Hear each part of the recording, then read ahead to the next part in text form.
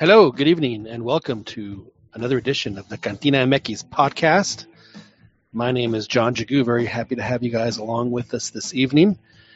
It's a special Wednesday edition of the podcast this week because of the fact that the Liguilla is playing two games on Thursday, and the second game would be over at midnight, and that would make it a little difficult for us to talk about that. So we decided to have more of a preview and talk about what happened in the quarterfinals instead, which is why we're doing a Wednesday edition.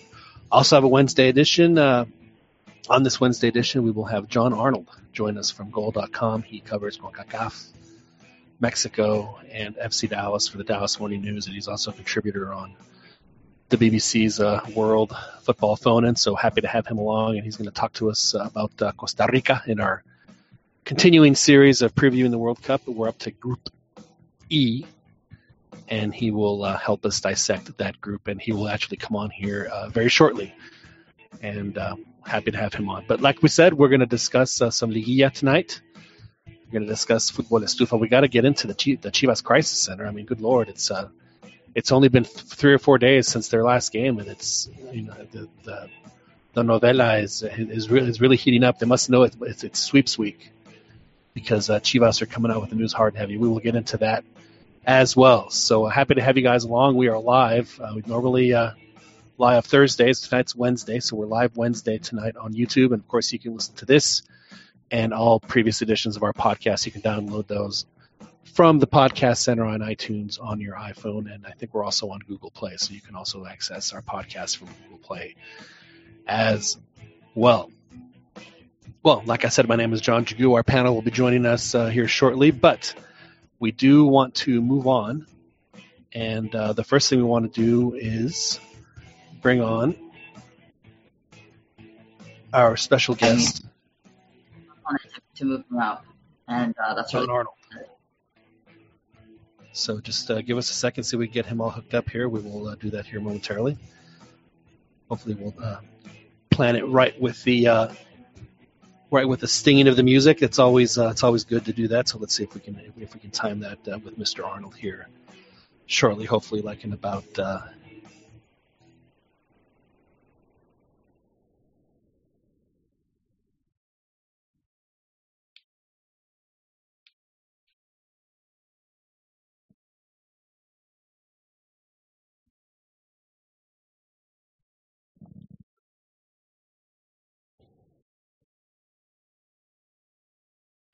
All right, here we go.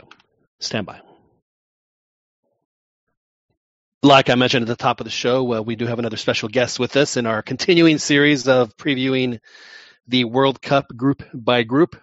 We're up to Group E. Last week we had Group D with Kit McConico, and joining us here to talk Group E is a gentleman who is the beat writer for CONCACAF on goal.com, and he's also the writes for the Dallas Morning News when it comes to FC Dallas, and is a regular contributor to BBC's World Football Phone-In. It's a pleasure to have him with us. Please welcome Jon Arnold to the show. Wow,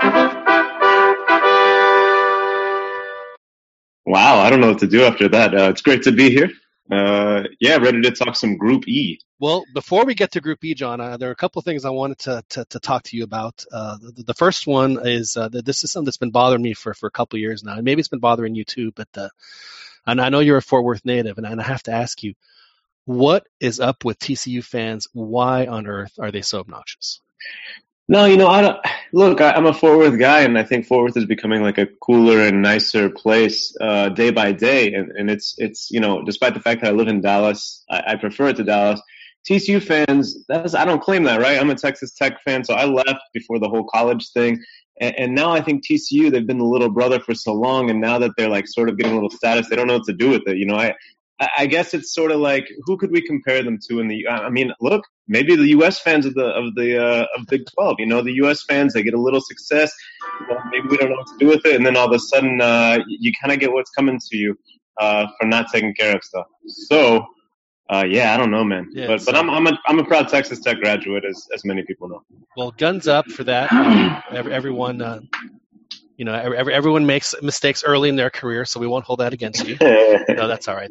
Actually, I do I will say this about Lubbock: it's a heck of a lot better than going to Waco. So that's all I have to say about Lubbock. Now, the other thing I wanted to ask you, John, this is what we ask of all our guests, and again, I don't want to put any pressure on you, but the guy we asked last week, we asked him, how he came to be, like what team he follows. He gave us this long spiel about being the president of the club, giving him a tour down in River Plate.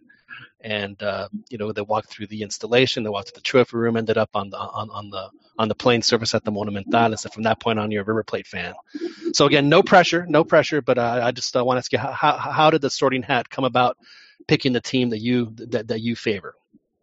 So yeah, this won't be a good story at all, because the truth is, and this is not, I get that this isn't like a satisfying answer, but the truth is, as a journalist, I really, really do try and maintain myself as neutral as possible. Certain years, I enjoy watching certain teams more. I really enjoyed watching Pachuca during their runs when they had Irving Lozano. I liked what Diego Alonso did. Like now this year, like I'm not like following Pachuca and getting sad when they lose or anything. So I don't know. Just because of local, I grew up here, I guess FC Dallas, but at the same time now I cover FC Dallas. So it's been a real struggle for me. Like when people ask me, especially like good old party, oh, you write about soccer? Yeah. Who's your Premier League team? I don't really, I don't like to get up in the morning and, I watch the highlights, but okay, do you Barcelona, Real Madrid? I appreciate how Barcelona plays, but, Madrid has the night. So I realize it's unsatisfying and I don't have a great anecdote, but, man, I just kind of stay down the middle. That's you're going a long way to avoiding saying that you're a Club America fan. That's okay. or just how did you get into football? So that, I think is a little more like romantic, I guess. I grew up like maybe most American kids. I grew up in Kansas, actually was there for 11 years, played a little bit of soccer, but also played, baseball, American football, whatever. We moved to Texas when I was about 11, but every 4 years I was really fascinated by the World Cup. My grandparents actually took me to Kansas City Wizards games, but that's before they changed their name to the Wiz, and before they changed their name again. Now I feel old. You started with the Wiz. Now I feel old. I do remember the rainbow color jersey. Yeah, so in 96 and 97, went to a couple games there. And would follow the World Cup in 98 and got really into it in 2002. Started realizing hey, these guys do something other than this every 4 years, right? That's why I sort of discovered the club game. Like a lot of people in the U.S., A, my family didn't have a ton of money to spend on crazy channels, and B, you really couldn't even do that back in the early 2000s. So I started watching Mexican soccer on Univision, and really that's where I started to have the desire to learn more about the Mexican game, about the Mexican culture, to pick up Spanish and that sort of thing. So I guess in some ways it's Univision's fault, and the fact that American television didn't have as many options as it has now, that I've become much of a fan and advocate, hopefully, for the local game, speaking broadly, the game in the region, in CONCACAF, throughout, the U.S., Mexico, down through Central America. So, just kind of picking it up through the World Cup. Now I play, but I never played at a high level at all. And that is still certainly true today. I'm a garbage player, as the guys who I play with every Saturday will tell you. But yeah, that's where it all started. So as a garbage player, what position do you play? I like to play fullback, just because it gives me enough illusion that I could kind of get forward and attack if I had the physical capability. I could make a run here and help out the attack. But I'm not exposed enough on the defense where an error I make can't be covered up by a better player. So are you an enforcer? Do you put the leg in when you have to? The only thing I can really do with any competence is sort of run. I'm not fast, but I can run for a long time. So I would say I wait everyone out for the first part of the game and then have a little bit of energy at the end and can make a run or two. So that's my strategy is just chill, be invisible for a while, and then at the end of the game when everyone's tired, I can still kind of put a few moves on. Oh, well, the U.S. has been using that strategy for 20 years, so I'm waiting the call up any day, Now, we did bring you on, John, to talk about Group E, and the reason we brought you on to Group E is because obviously you do follow CONCACAF outside of Mexico more than most. We really are doing the Lord's work in that. And one of the teams that's in Group E is Costa Rica, and the first question I have for you is, does Costa Rica have a chance to catch lightning in the bottle like they did in the last World Cup and surprise everyone with another quarterfinal run, or are they going to go down the way of the Cameroons and the Senegals and the Ghanas and Costa Rica, where the quarterfinal is it, and we probably won't see or hear from them for the next 20 years? Yeah, I mean, maybe Cameroon would be a good example because I think that they're a worse team this time around, but could still have that sort of World Cup maybe springboard them to continued regional success. You look at Cameroon in the African Cup of Nations, but like you said, World Cup level, we haven't heard them make any noise for a long time. I think this Costa Rica team, we're looking at a team that I think is worse than the one in 2014. I don't think it's as well sort of put together, or maybe the manager's tactics are not as kind of set as they were in 2014. And I just, look, we'd probably be saying the same exact thing about Costa Rica if we were having this conversation in 2014, that really they don't have that great of a chance. I don't like them to get out of the group. And not only did they get out of a group with 3 former World Cup winners, they won the group and then were able to continue their run. That being said, I still can't sort of in good faith predict that to happen again. I don't love their chances in this group. I don't love their chances overall, and I think that it's going to be really difficult for Costa Rica to even get out of the group, much less replicate what they did last time around. I just think they're worse off than they were. What is it about this particular group of players that doesn't instill confidence in you, and then I guess and for that matter, the Costa Rica fans? Is it a personnel issue? Like I said, is it a coaching issue? Is it a combination of the two? What is it that makes the Tico Nation think that they need to be a little bit more bearish about their chances this time around? Yeah, I think it is probably a combination. When you look at the team, I don't think Oscar Ramirez is a bad coach. In fact, I think it's pretty remarkable that he's been able to do what he did. If you think about it, Juan Chope was supposed to coach this team to the World Cup, right? He was supposed to be kind of the guy to bring the Ticos into kind of the next level after they fell out with Pinto. Juan Chope comes on the scene, of course, well thought of, a legend.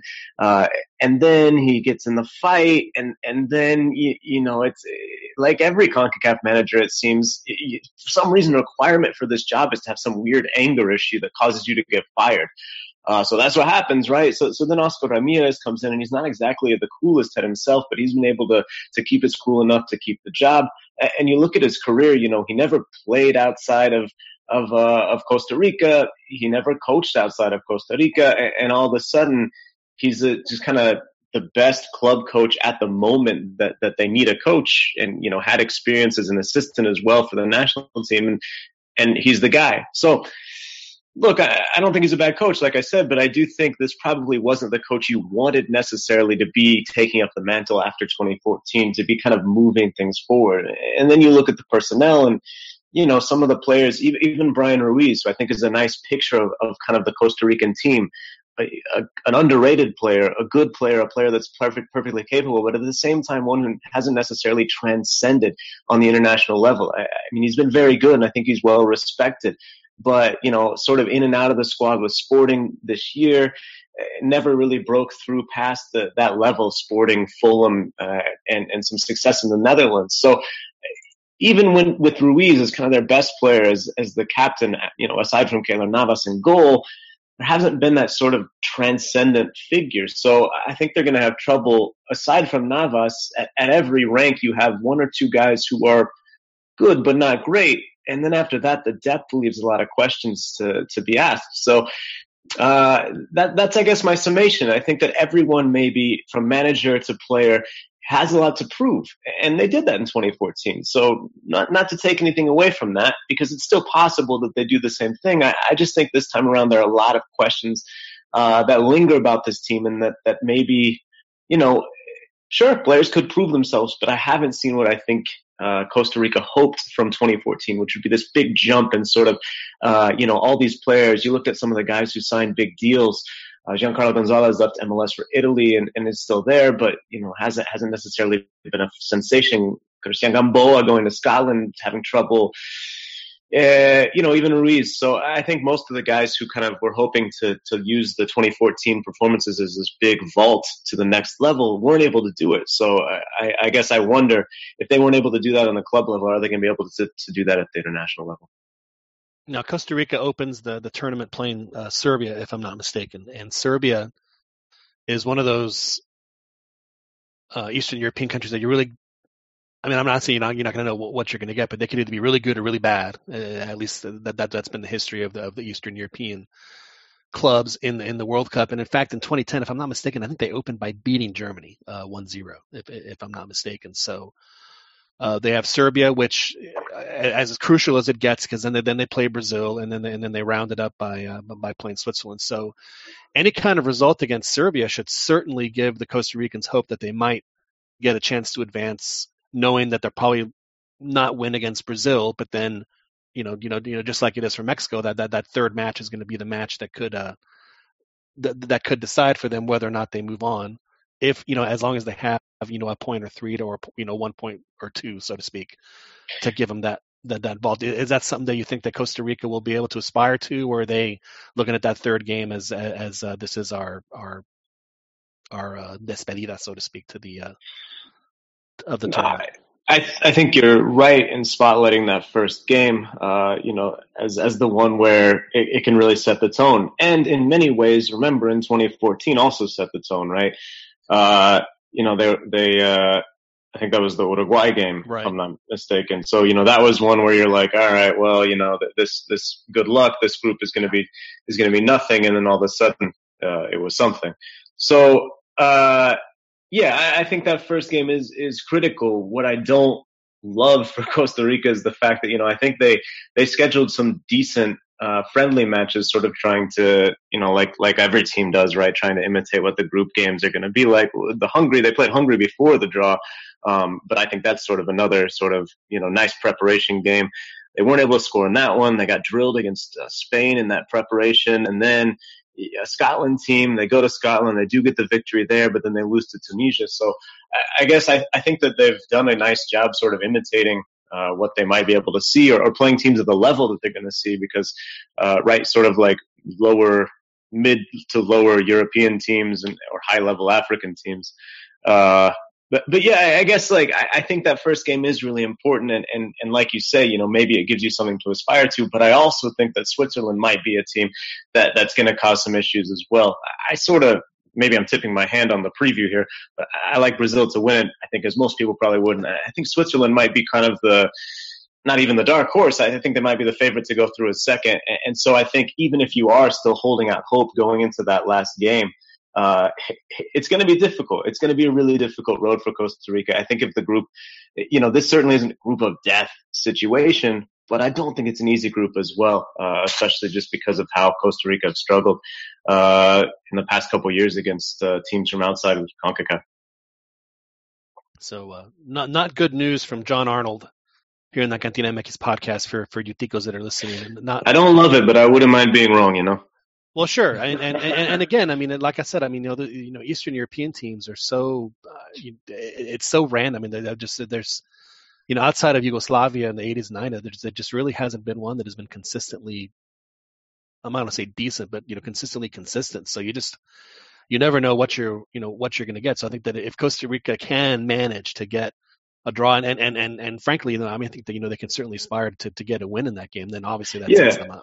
Well, and you look, and certainly Serbia, they've got, Matic, who plays for Manchester United, and one or two other names that Mitrovic, whatever. But then, their back line is aging. Their goalkeeper's been around for a long time. So you think, well, maybe Costa Rica can do something similar to the last World Cup, where, they maybe sit back a little bit and then take their chances to get forward. But then you look up top, and what do you have? You have Ruiz. We talked about him. I think he's a consistently good performer, but not necessarily great, although he's come up big in big moments. And then you have Marco Ureña, who's kind of a fitness worry because of his face fracture. So if he can get back, sure. But then after that, you're looking at a lot of players who, Colindres from Saprissa, who's had a really good domestic season, but never necessarily, like I said, he hasn't kind of come through on the international stage. And okay, well, what about Joel Campbell? He's done it before. Yeah, but he played spot time at best this year for Betis. Might not even make the squad. So I just think it's, when you look at Serbia's weakness, it's something that you would think Costa Rica might be able to exploit, but I'm not necessarily sure that's the case. So that's why I'm down. I just think in all these different levels, these different banks of players, you have one or two guys who who are really good. Obviously Keylor Navas, Giancarlo Gonzalez, and I'm blanking on Duarte, Celso Borges in the midfield, Brian Ruiz up top. But then who else is there? You can't just have a spine of players and hope to win games at the World Cup. So I guess I'm sort of being overly negative, I feel like. And you're right that game could turn things. And if they're able to get 3 points in that, maybe you lose to Brazil, get a draw against Switzerland, and that's good enough to go through. So there is maybe some reason to hope for Costa Rica. I just think they're going to need to have other performers, names that we don't know yet, who are stepping up and sort of filling the spots out, honestly, and supporting those players who we know can do it on the international level, because I don't see it happening if someone doesn't step up. Well, that is my next question. Are there any young Costa Rican players that are coming up through the ranks out of their extremely competitive 12-team league that we might need to take a flyer on to see, hey, maybe this guy could be somebody that could be that X factor for Costa Rica? Are there any young players that are coming up that fit that bill? No, I don't think there's anyone who's a guarantee to make the squad. A lot of the MLS raid has sort of taken some of the mystery out of a guy like in the midfield, Ulises Segura, who plays for DC United. We all know him. Francisco Calvo, who I think is a very versatile defender, can play, left back if he needs to, but I think excels at center back, especially for the national team. He's a younger, up and coming player for the national team, but we kind of know him from playing in MLS as well. And a lot of the other guys, I think the guys that they've tried out in attack, have been really familiar names to fans of Costa Rican football. You look at I mentioned Colindres from Saprissa, Yendrick Ruiz, got a call up, I think, in the last couple games. They've tried Ariel Rodriguez, Johan Vanegas, I think will probably make the squad, a former MLS player who's back with Saprissa. So there's not sort of that, Chucky or even a Jonathan Gonzalez where you can sort of pin your hopes on this guy and say, oh, you know what, like this guy's the next generation. He's going to be big for us in 2022, but you know what, he's going to make this team as well and really do it. I think there was some hope that,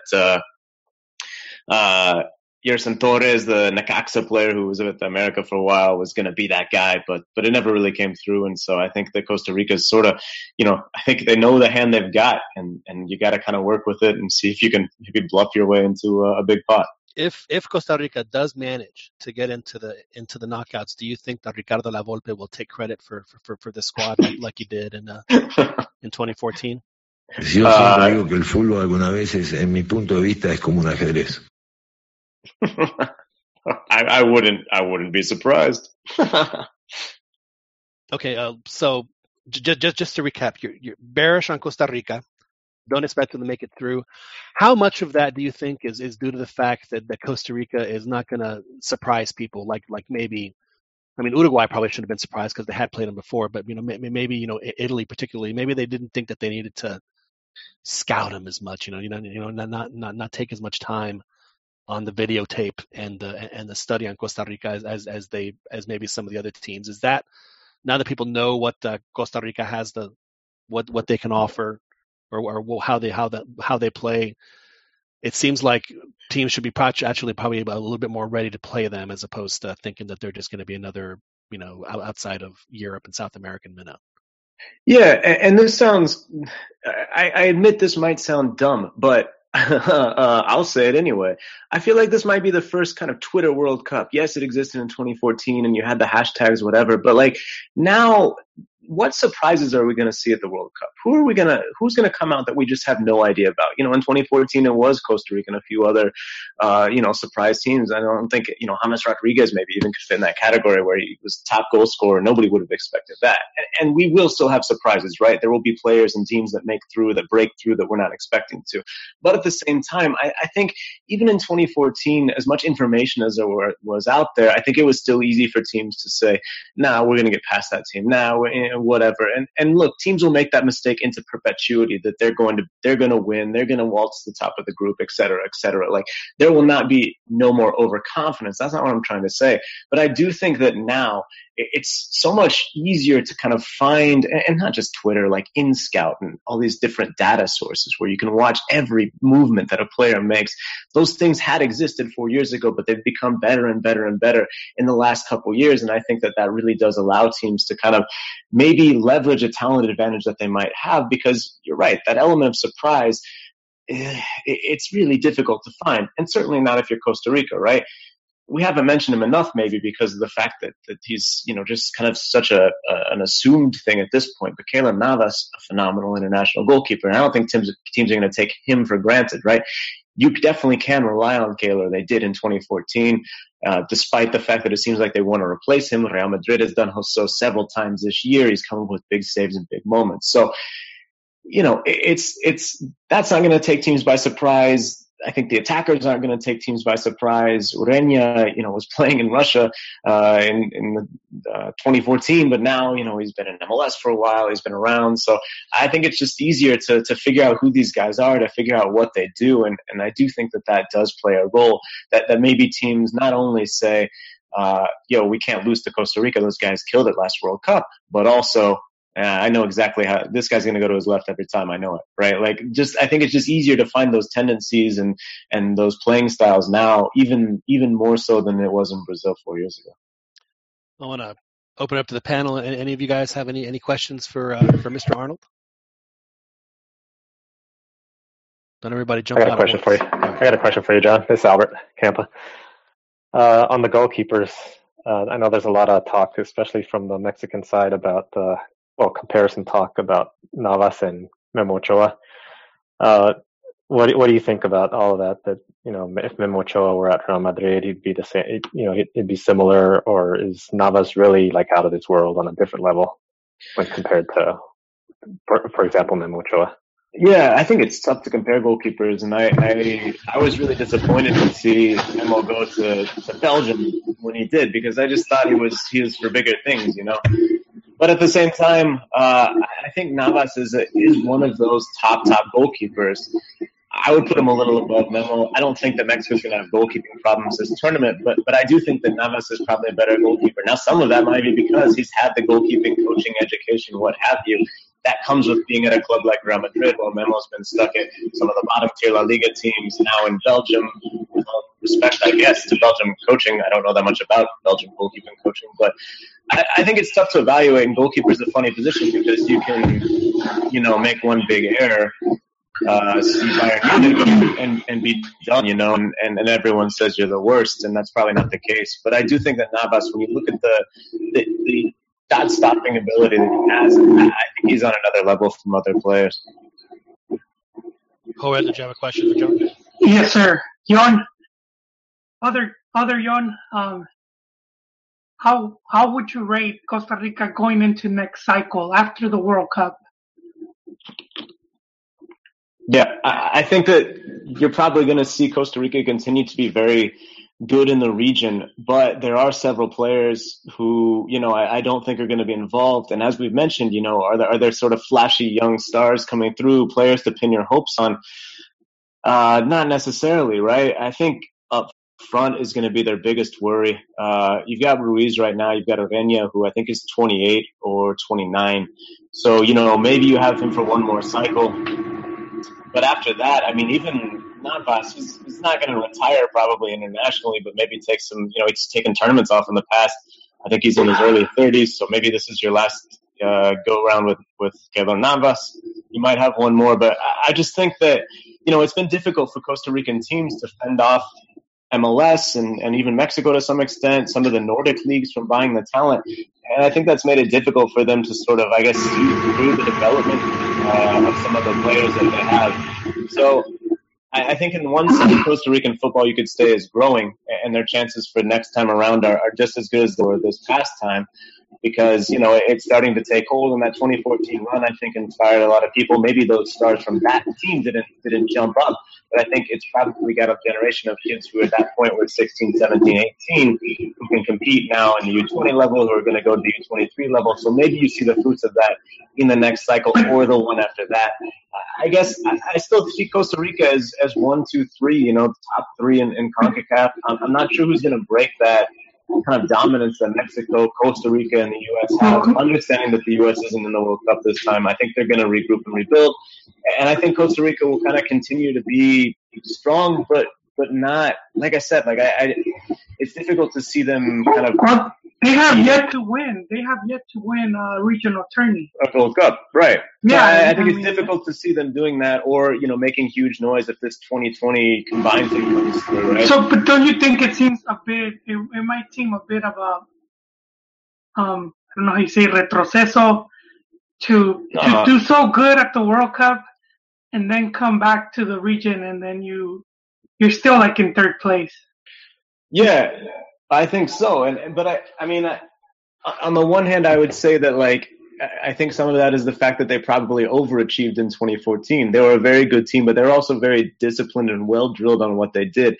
Pinto asked them to do a very specific thing, and they did that thing really well. And like John said, they surprised a lot of teams too. People weren't ready for that, even though they should have been. If they had watched, qualification, and if they had watched previous Gold Cup tournaments, I think they would have been better prepared for exactly what the Ticos were going to do. So I think it is maybe a bit of a step back, and I think at this World Cup, like I'm mentioning, I think it's probably going to be a bit of a step back for them. But at the same time, like I said, I mean, a lot of that development comes from the domestic league, and it's tough because you can't keep players there because MLS teams can come and spend a couple, what they consider to be a minimal sum, pry a player from Costa Rica, and now he's in MLS where they don't care if a Costa Rican player is developing or not, right? If he's not performing, he's on the bench because who cares? We don't need to get him minutes, etc., because he's not in our plans. Whereas if he were playing for even, an Herediano or a Liga, those guys want those Costa Rican players to play. So without that domestic league being as strong as it has been, I think it's tough to kind of take a step forward. I kind of see them treading water right now, I guess. So back to the World Cup, Mr. Arnold. If you want to put your prediction hat on, do you? So you anticipate Brazil, and then you say Switzerland is the team that comes out of Group B. Is that correct? I think so. That's my gut instinct. And like I said, if we were talking about Costa Rica's group in the last World Cup, of course I would say, oh no, it's Italy and Uruguay, of course, and Costa Rica is not going to get out, and they won the thing. But I like, Brazil, Switzerland is my pick. And who do you favor to win the whole thing? I've been saying, and I'm going to stick with it. I like Germany. I know it's not like a wild out there really thing. Jump out on that one. I know. I like Germany, and I also think everyone's trendy on Brazil, who I like, on France, who I like, but I think Spain is also a team that could have a bit of a nice run. I like Germany first, though. What can I say? And without giving away anything that you might be writing in the future, anything else? Did you have any clues that you want to give as far as how you see Mexico advancing in this tournament, or is that something that you'd rather?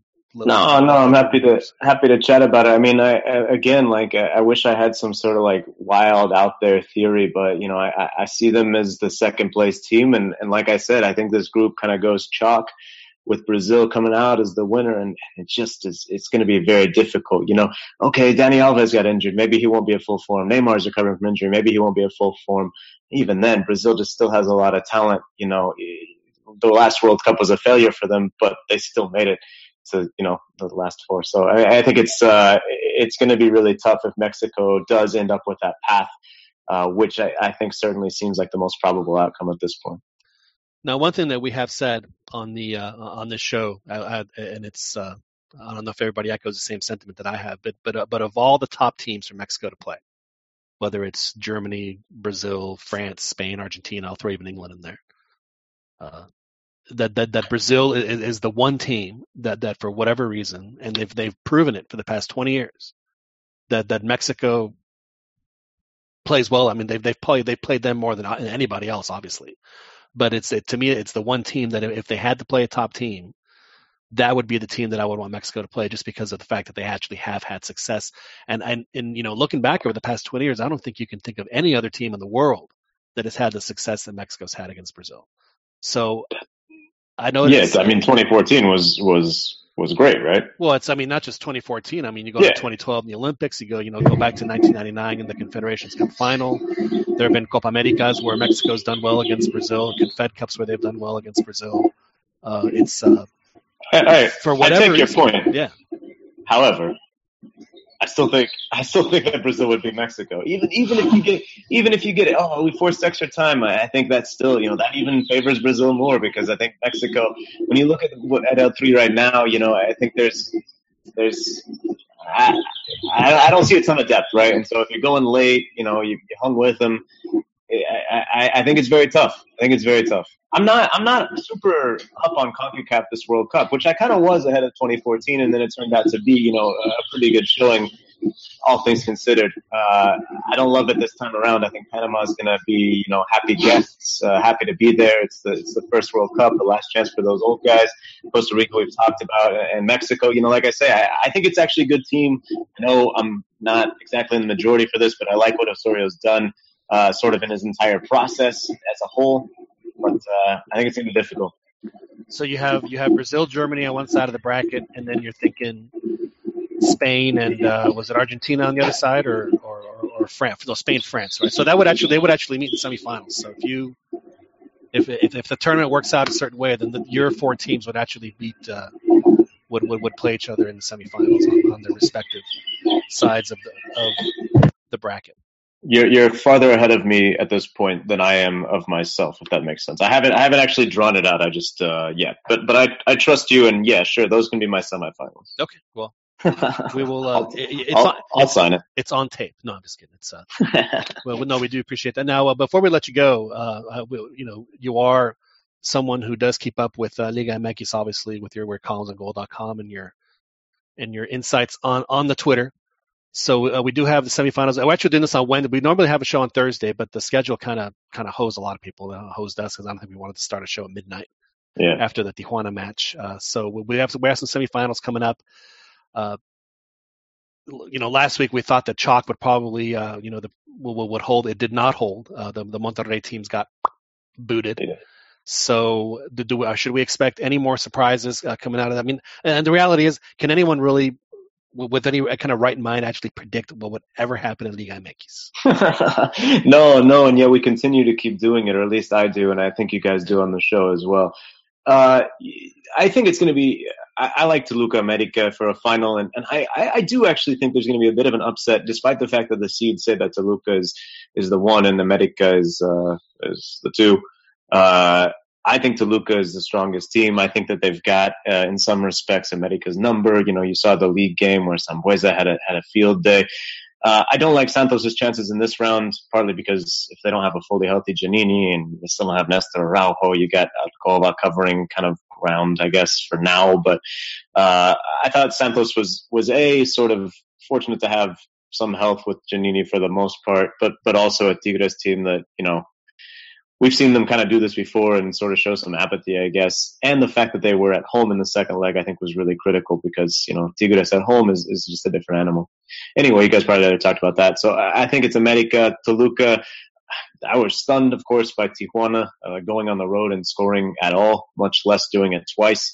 So I don't necessarily like them to do that again, although they also beat Toluca if you're going to put any stock in the regular season. But yeah, like I said, I think Toluca might be, despite kind of flying under the radar as a team that's not one of the traditional big four and not a team that's kind of a sexy, trendy, new money team, I think that they might be the best team in the league right now. Will that bear itself out over the results? Probably not. I don't know. What is I know you've had a chance to travel some in Mexico when it comes to covering league. Is there a stadium that you prefer over others? Well, so journalists were like an entitled bunch, right? Because on the one, Tigres is my favorite stadium as far as atmosphere. I just think it's the fans are always in it. The Libres y Locos are like a very, very passionate barra. They do great songs. It's a really fun environment. Just not great to work in. There's no Wi-Fi, etc. So if you're talking about a modern, nice environment to work in, which your readers or your listeners probably don't care about. Monterrey across town is pretty solid. Everything, you get a little desk and everything works and it's great. Azteca with their renovations has also become nice. But if you're just looking for pure atmosphere, Tigres is pretty phenomenal. Volcan. We'll see how long they stay there. I know they're trying to get out, and it's not exactly like I said. Monterrey. You look and it's this like modern marvel of stadiums, and then you look at El Volcan, and it's got character, man. It's a really nice place to watch a match, and if people have a chance to go down, it's a good trip. Yeah, I've heard that the new Monterrey Stadium is a lot like the old Texas Stadium, where everything's covered, but there's no ventilation, and you're living in Texas in July and August. Yeah, I'm sure. I've only been there for the final, so I was only there in December, so I was more concerned about putting a sweater on instead of is it staying cool? But if the World Cup comes, which it seems like it probably won't at this point, but if it does come, I guess we'll have to be concerned about that. Yeah. Although maybe we can just move the Monterrey games to the winter, and FIFA can just deal with the calendar switch, huh? There is a reason they call the Monterrey Stadium the Tamalera, because apparently it does get extremely still and steamy in there, especially in the summer months. So if they do have the World Cup in Monterrey, I'm guessing those are going to be slated for the evening kickoffs, so that they don't have to deal with the heat as much as one would expect. Hey, John, I'd like to get in a question if that's Please, all right. Daniel, go right ahead. Yeah, so I wanted to know about your thoughts on the U.S. You inferred earlier that, they're going to be 1, 2, or 3. Like your thoughts on a little bit more specificity, if I could spit that out. Is the U.S. your first choice? Like, do you think they're going to be battling for 1 and 2, basically, or more 2 and 3? I guess there's a distinction, I guess, amongst us Mexico fans, and I guess I'm wondering, do you really think that the U.S. is going to be back to challenging for that top spot? Yeah, I think it depends on the choices that they make. I think it's been solid as far as realizing with Carlos Correro, the new president, hey, maybe we should have sort of a general manager role similar to director of national team spot that Teclose is right now in Mexico, and then we've had different characters, I guess, of varying strengths. You look at Apelayas, and you look at Santiago Baños, and it's like, well, one of those guys you probably think is a savvy manipulator. The other guy, who knows? But anyway, I think, that's a good idea. And the fact that they hire a new manager, the new manager, I think will determine a lot towards the direction of the U.S. men's program, right? They could get that hire totally wrong. And then I think you're looking at another couple years of kind of not even being in the same place you were, struggling, slipping,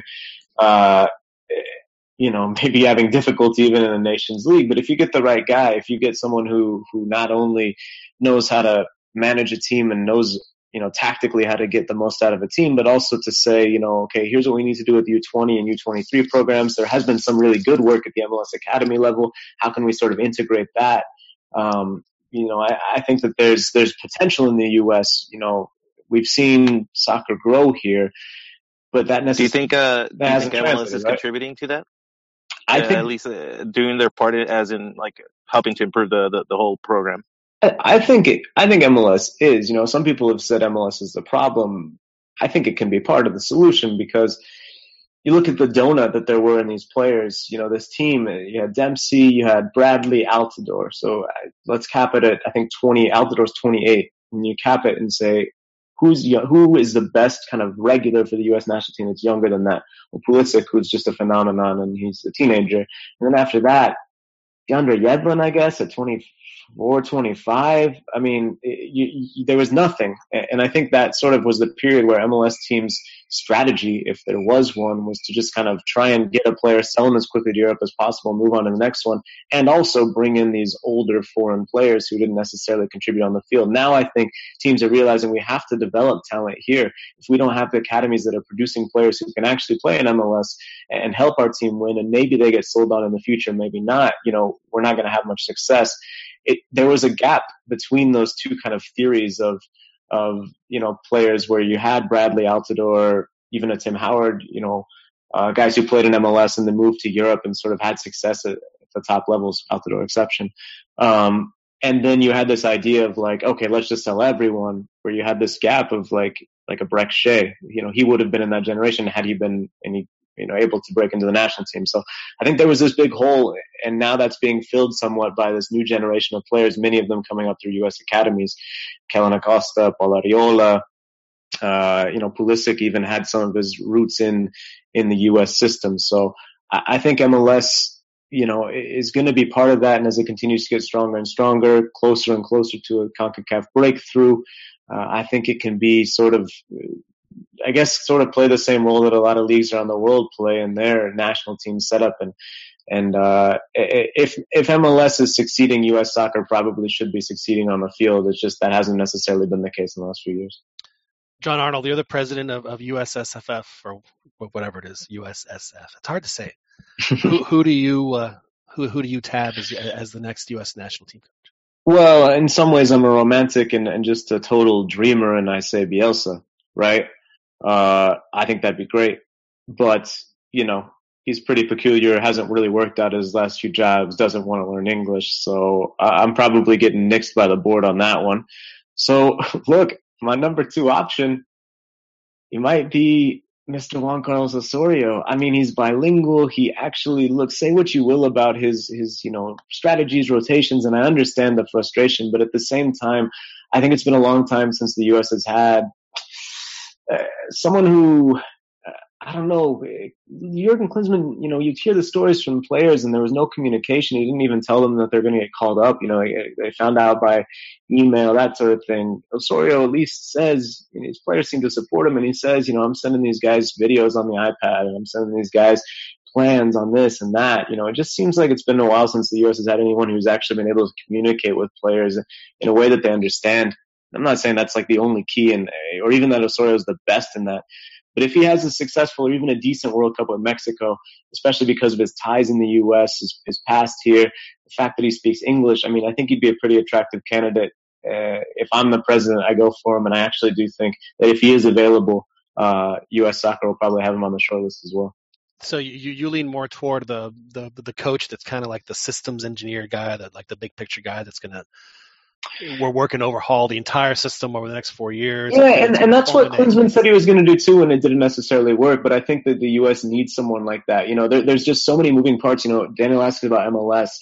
How does MLS fit in, right? The youth development. We are developing kids, but then where does that go? And I think the other important thing, sorry to cut you off, but so I think we do need someone big picture, but I also think we need someone maybe who doesn't, not saying it needs to be a requirement that they speak Spanish, but at least have some sort of understanding of the football culture in Mexico and Central America and South America, because that's such a big part of our U.S. soccer dichotomy and community that we just haven't utilized. I think Klinsmann said that he was going to do it, and his way of doing that was calling up Edgar Castillo, calling up Gringo Torres, and then forgetting about those guys after 2 weeks or 3 months or whatever, right? That calling up a couple players who speak Spanish isn't integrating the Latino community in the U.S. into U.S. soccer. It's going to take much more work than that. But I think if we have someone who understands how things work in Latin America, I think we have a much better chance of being able to start that process, because it's going to be a process. I don't think you can just have a coach who speaks Spanish flip the switch and suddenly the Latinos who feel that they're not a part of the U.S. soccer body are going to feel like they're in now. I think it's a start. If that person starts reaching out to the community, having camps, etc., in the South and the borderlands, or even just in areas where there's a high Latino population, and saying, U.S. soccer is here, we're looking at you, we're working with clubs in your community, etc., I think that could be a big breakthrough as well. So I want somebody who's big picture, and I want someone who's able to, and again, not as saying Spanish speaking is a requirement, or coaching experience in Mexico or Latin America is a requirement. I just think those things would go a long way toward bridging a gap in U.S. soccer that if we could bridge, I think would reap benefits culturally, obviously, but also on the field, because that's a big part of the U.S. soccer world that we're just totally missing out on. Well, if Osorio isn't available, the person you're describing is a guy that you visit with at least once a week. Yeah, there in FC Dallas, and I'm not sure if he would be willing or able, or even would even want the position. But that just sounds like that's you're describing Oscar Pareja, who's the FC Dallas coach, just absolutely perfectly. So, yeah, I think he would be. Timing hasn't necessarily been on his side, because I think if this sort of U.S. debacle had happened a year earlier when Pareja was coming off winning the Supporters Shield, the MLS prize for winning for the most points during the regular season, and the U.S. Open Cup. I think he would have been, the first name on everyone's list and maybe already have a pre-contract signed or something like that. Last year was a difficult year for him. He didn't exactly, coach super well. He had a bunch of issues, sort of stuck with the same 11 despite the fact that it wasn't working.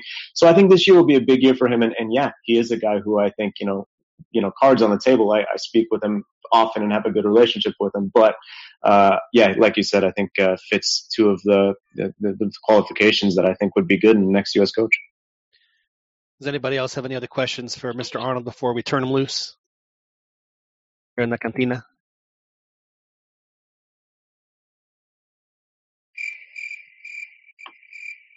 I'll have to stop by more often. Have some peanuts. Throw back some light beers in the cantina. Well, we don't drink light beer in the cantina. Just so you know. That's what I think of when I think of a cantina up in Fort Worth. Yeah, and I'm from San Diego, so we must do craft. Yeah, absolutely. That's true. John Arnold, thank you very much for joining us. We do appreciate you taking the time, and I know you're a busy man, so thanks for carving out a few minutes with us here on the CantinaMX podcast. So we wish you much success in your upcoming travels. I know you're headed to Russia, so have a great time over there, and be sure to give us a lot of insight for the folks that follow you on Twitter and read your columns. We do appreciate it. My pleasure, guys. Talk to you soon. That was Jon Arnold joining us here on the CantinaMX podcast. Very happy to have him on. And, I should probably correct something. I think that we would be willing to drink light beer here in the cantina as long as we have, if we have a sponsorship of light beer, then we will absolutely drink as much light beer as needed. I think even Chiquis would drink some light beer here in the podcast if we were able to get a sponsorship like that. But Jon Arnold joining us, giving us a very pragmatic outlook on Costa Rica's chances in the upcoming World Cup. Like we said, they open with Serbia, where we think that's probably the key match for them if they can get a good result there, and then they play Brazil in the second game, and then it would all come down to, like it will for a lot of teams in the upcoming tournament, that third match is going to be a play-in game for the right to make it to the knockouts. And I think we all agree that Mexico will probably be in that situation when they play Sweden as well in Group F. Now we're not going to do Group F preview because at least not just yet. But we do. We're moving on to Group G next week, and hopefully we will have someone that will give us an English perspective. England is in Group G with Panama, Tunisia, and Belgium, and so hopefully we'll have someone who will give us an English perspective on that particular group and England's chances, because it really is, quietly it looks like England is one of those teams that have a quiet confidence and not the lack of confidence that they've shown in the past couple of World Cups. It looks like it's going to be a different mindset for the English. So looking forward to hearing that discussion next week here on the CantinaMX podcast. But we are back with you guys here live on a Wednesday night, a special Wednesday edition. I'm hoping that my colleagues who are with me will be joining us again soon. I see that Joel and Albert are here, but whether they're or not they're here, I'm not particularly sure. Oh, well, there's Chiquis. There's Chiquis. So Chiquis, if we got a light beer sponsorship, would you go ahead and knock one back too, Chiquis? That's a negative. A negative from Chiquis. He would not knock one back. Joel, if we got a light beer sponsorship, would you? Yes. Yes, I would. Without Yes. hesitation. Yeah, I've done it before, John. You've enjoyed and you've nursed a light beer while you were podcasting, Joel? No, not while podcasting, but just just in general life, you have. Sometimes you just get offered, and hard to say no to a beer. Sure. Now, Jon Arnold was with us, and he brought up a lot of interesting points, and then finished up with what he would expect from what we would hope the qualities he would want in the next U.S. coach. And Chiquis, you don't seem to think that is all that particularly. Not all of it, but it's not as important as one would think. Is that correct? What, the U.S. situation? Yeah. Oh no, I was referring to the I believe the lack of well, he mentioned Jurgen Klinsmann was really going after I guess Latino or Mexican American, like El Homie Castillo and Francisco Torres. I don't know if Gomez was probably past his time, but yeah, I don't see that. I think I've mentioned it before. I don't see there seems to be a thought that the Latinos are being excluded or not scouted properly, and there's like a gold mine that's being missed. And I don't really see a gold mine in the Mexican American talent that's out there in the United States. Well, I wouldn't necessarily call it a gold mine, but I do think it is being. I'm not going to say neglected, but I don't think it's probably being scoured as early as some of the other areas. Chiqui's looking down on. Well, no, on those born on this side of the border. Well, I was born on this side of the border. Well, you don't think there could be a Mexican American Chucky Lozano or equivalent even of like Pavel Pardo? No. Well, no, I don't think so. I mean, we haven't seen one, but without due respect, the best some of the players out there, but Pavel Pardo had good ball control, good passing, good distribution, good mind for the game.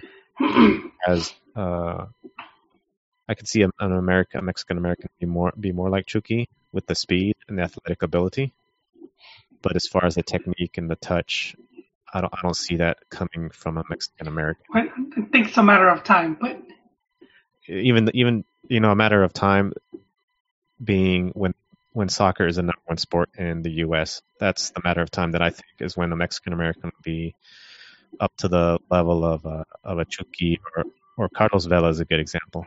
There would be no American like Carlos Vela, Mexican American or whatever, because they lack the touch, the skill on the ball in the United States, where there's so many distractions and soccer's not the sport for a lot of these kids that they want to play and grow up wanting to be stars in. So that's the detriment that Mexican Americans have, the negative aspect of having the American at the end of that statement. And so soccer is just not going to be in their blood.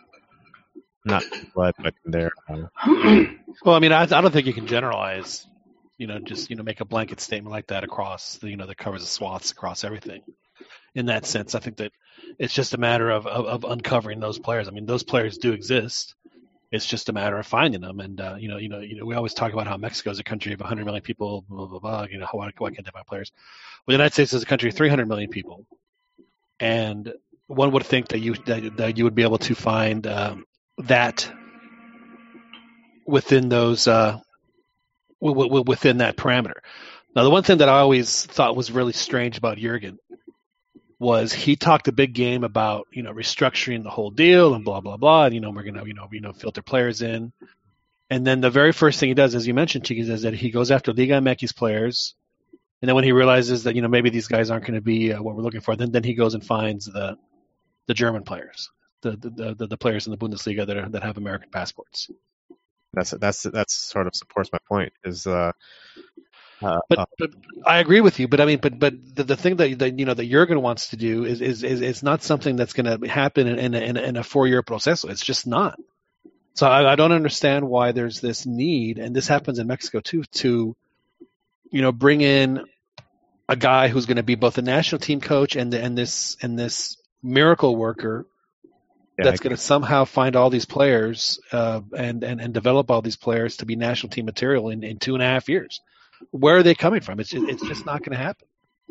Yeah, I agree with you're talking about the coaching aspect. A coach can't do everything, can't be in charge. No, I agree with that, and nor should he. I mean, that's there's that's a position that should be filled by back office folk that really the behind the scenes. It's like position coaches in football, in other sports. I mean, those are the guys that really get down to it. I mean, that's what you need in situations like that. You don't need and especially a national team. The national team coach is busy doing other. It is a full time job, more than a full time job.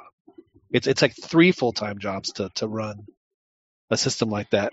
And to make it really difficult for the U.S., I mean, the MLS teams do have academies, and they're starting to develop players. FC Dallas has been very good at developing players, as well as Houston Dynamo and some of the other ones. But then they still have that draft, the MLS draft, where they bring in college guys, and college guys are folks that are 21, 22 years old that have been playing soccer for 3 months a year, competitive soccer 3 months a year. For 4 years, so in the 4-year span, they played a year, 12 months of soccer, and that makes it difficult too. I mean, I understand having the draft, but if you're going to have a draft, why don't you go and draft the 18-year-old, wonder kids like they do in Major League Baseball?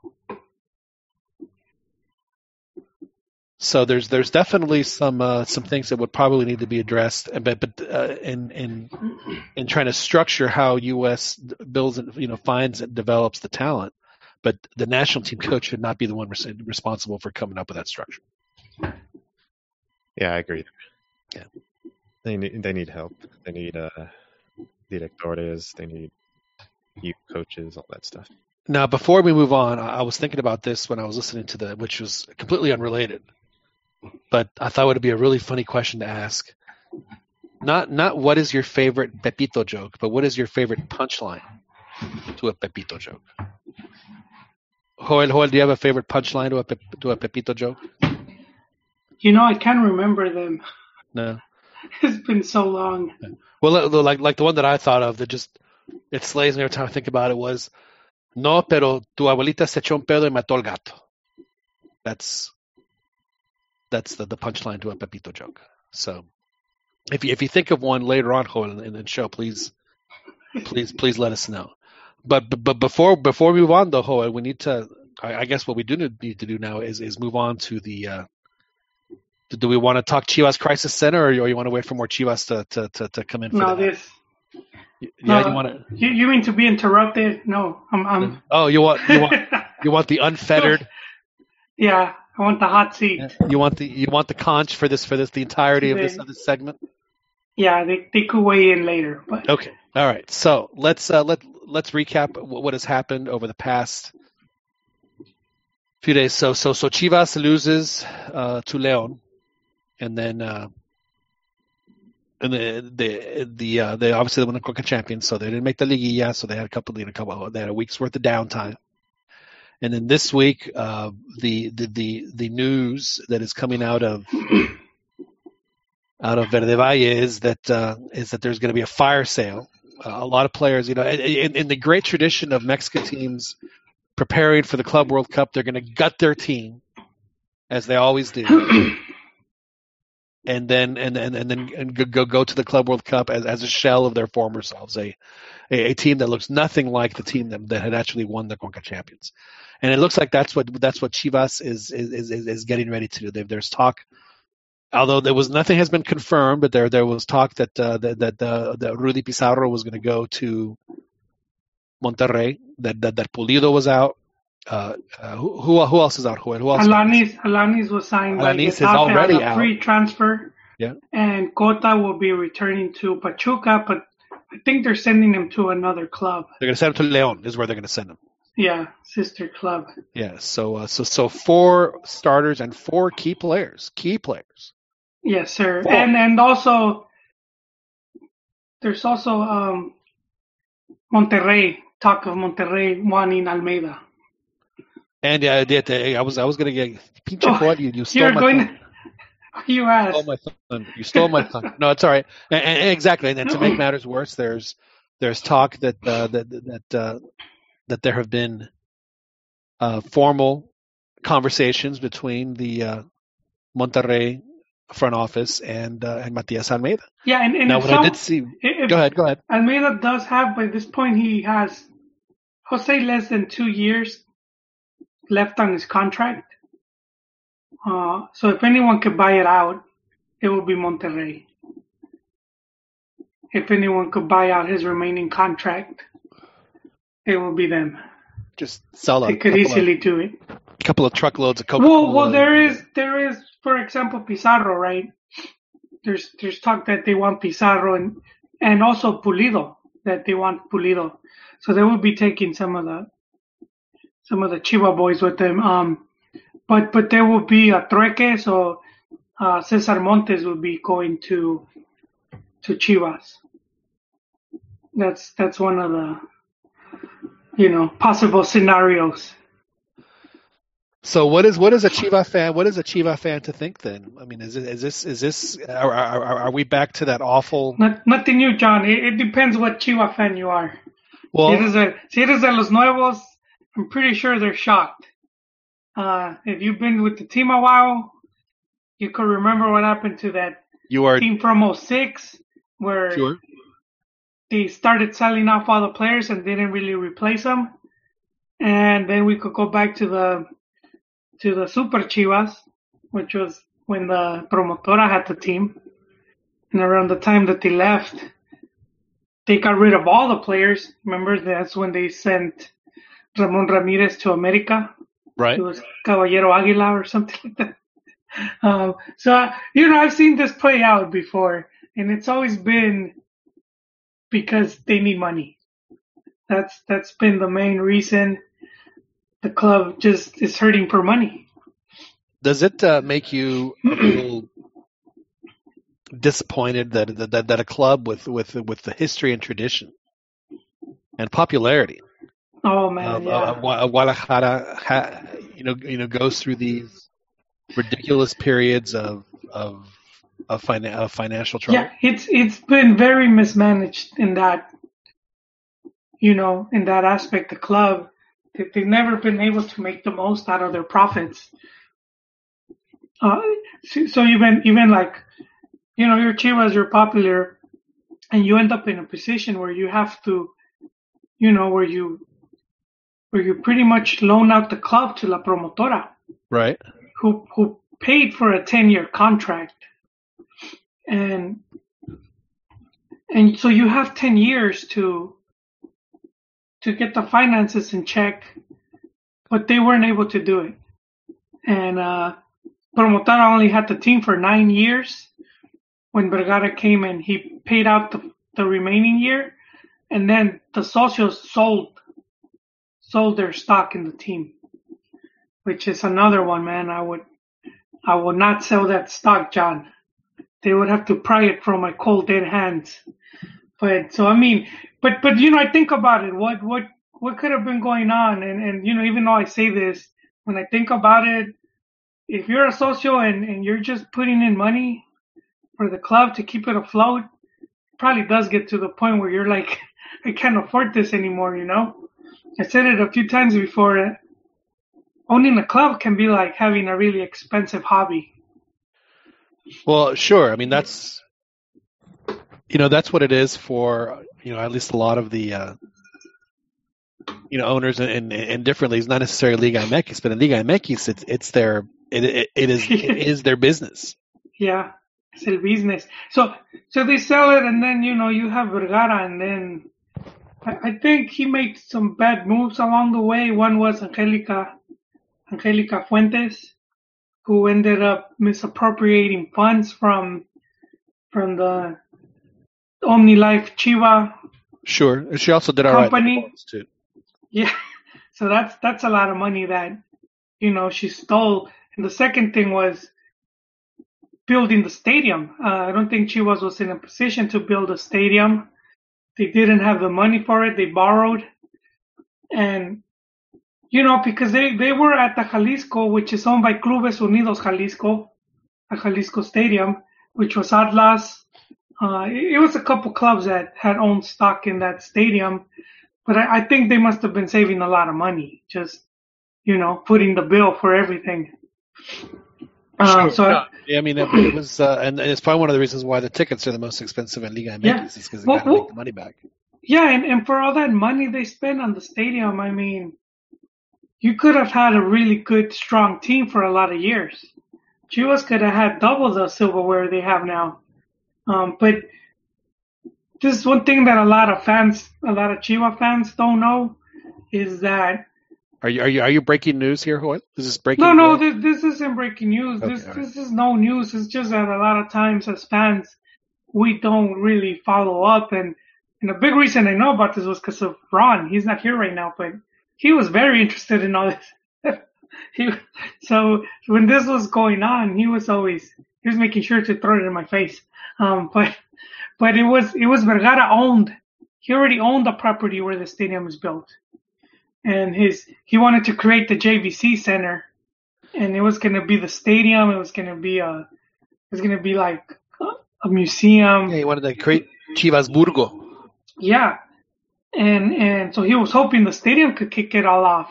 But if you talk to fans that go to the stadium, that's the only thing that's there. Right. And it's been how many years since the stadium's been there? It's been a while. It's at least 7 or 8. It's going close. So it was 2010 then. When... Yeah. So 8 years, so almost a decade, and nothing got done. It backfired, and even up until recently, he was still paying off loans. Loans. He owed money for the stadium. And even recently there was news that they got another loan. So it's, I think that was a big mistake in Vergara's part, building that stadium. Just the location wasn't good for the fans, and then just not having the money and having to make really expensive, making the price, the ticket, The ticket prices, to increase the ticket prices. So it's saying not the best. And so looking at back 8 years later, not the best decision. No. By Chivas to build the Zombie Life. The Zombie Life. Well, see, that's the other thing, is that I'm sure he was expecting it to be sold out every week. So when they're expecting 45,000 people show up and 15 show up, I mean. Yeah, that's. You're missing out on the parking, on the concession. You're missing out on all that. I mean, that is a big chunk of money. Yeah. I guarantee you that if he would have had that money, when people logged on to Chivas TV, they wouldn't have heard this. And that was the work.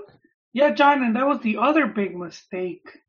The whole thinking that they could bypass the TV contract deals, because a lot with Chivas TV and a lot of fans still don't get it. A lot of sponsors are tied to them having a TV contract. So a Chivas game on open air TV, which was on one of the Televisa channels, they were averaging in Mexico 11 million viewers. Chivas TV, they reported, was about 500K. So I mean, if you're Bimbo and you have a contract with them, your product was being shown to 11 million people during the commercial break, goes down to under 500K, which is a big reason they had like a $20 million lawsuit on them. Right. So I mean, yeah, any new sponsor who was gonna want to pay them, even for the jersey or the stadium, if that's how many people they're gonna advertise to. So I think that's where they lost a lot of more money. They spent over a year without a stadium sponsor. They spent a long time without a main jersey sponsor.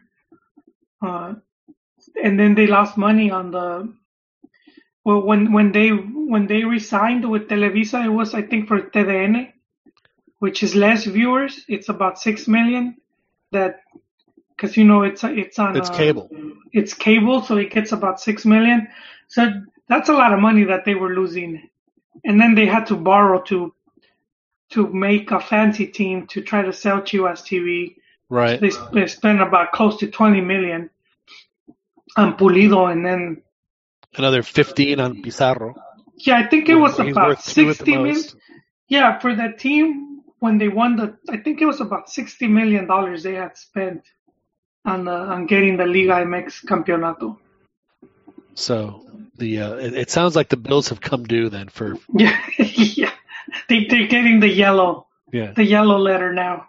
So only in Chivas world will they sign a player for $20 million and then sign him off to another team for 10, and it's a good deal. Well, the Gullit was for about 10 million, and then they sold him for what was it, 2 million to the Scottish team? Yeah. That's a big loss. And Hulit is now out of Liga MX altogether. Yeah, they asked Caixinha, and they said no. You know what? I think we should probably. You know, I was gonna save this for Regio talk, but I think we should go ahead and just throw it in just because I mean that really is. I think for Chivas fans, just so sad to hear. You know, this great team so poorly mismanaged and just mismanaged for not even for years but for decades. Yes, it's no wonder they've only won 5 championships. Yeah, after the Campeonísimo in the Liguilla era. You know, that's that is a lot of tournaments, Joel, where Chivas didn't win the championship. No. Yeah. Would you say that I mean Chivas is supposed to be a grande, like a big team, and I can see it with the fan base and everything, but as far as the management of the team, no, yeah. Pretty much right? Historically they're a big team, you know, for what it means to Mexican football. But as far as big team goes, they're far from it, you know. Big teams are always fighting for the league title. They don't go on 10-year, you know, droughts. Yeah, 10-year droughts. You know, and you could tell because even the fans have been conditioned. Because look how forgiving they are of Almeida. This is the second straight season or tournament without Liguilla. I mean, any big team like Real Madrid, you know, and they won't allow that. I mean, they even kicked out who was it, Capello, because they didn't like how he played, and he won the league title. You know, we do have one final opinion on Chivas. Before we look, I do want to talk about another big team that was in the news this week. So let's see. Chivas, don't make me laugh. All right. So. but you know, Chivas, because you know they have all these championships. So I would say we're similar to Uruguay. We were Equipo Grande once. Or Hungary. No, but Uruguay has like the 2 World Cups, and they have like three gold medals. 3 gold medals, right? They won all like in the 1920s and 30s.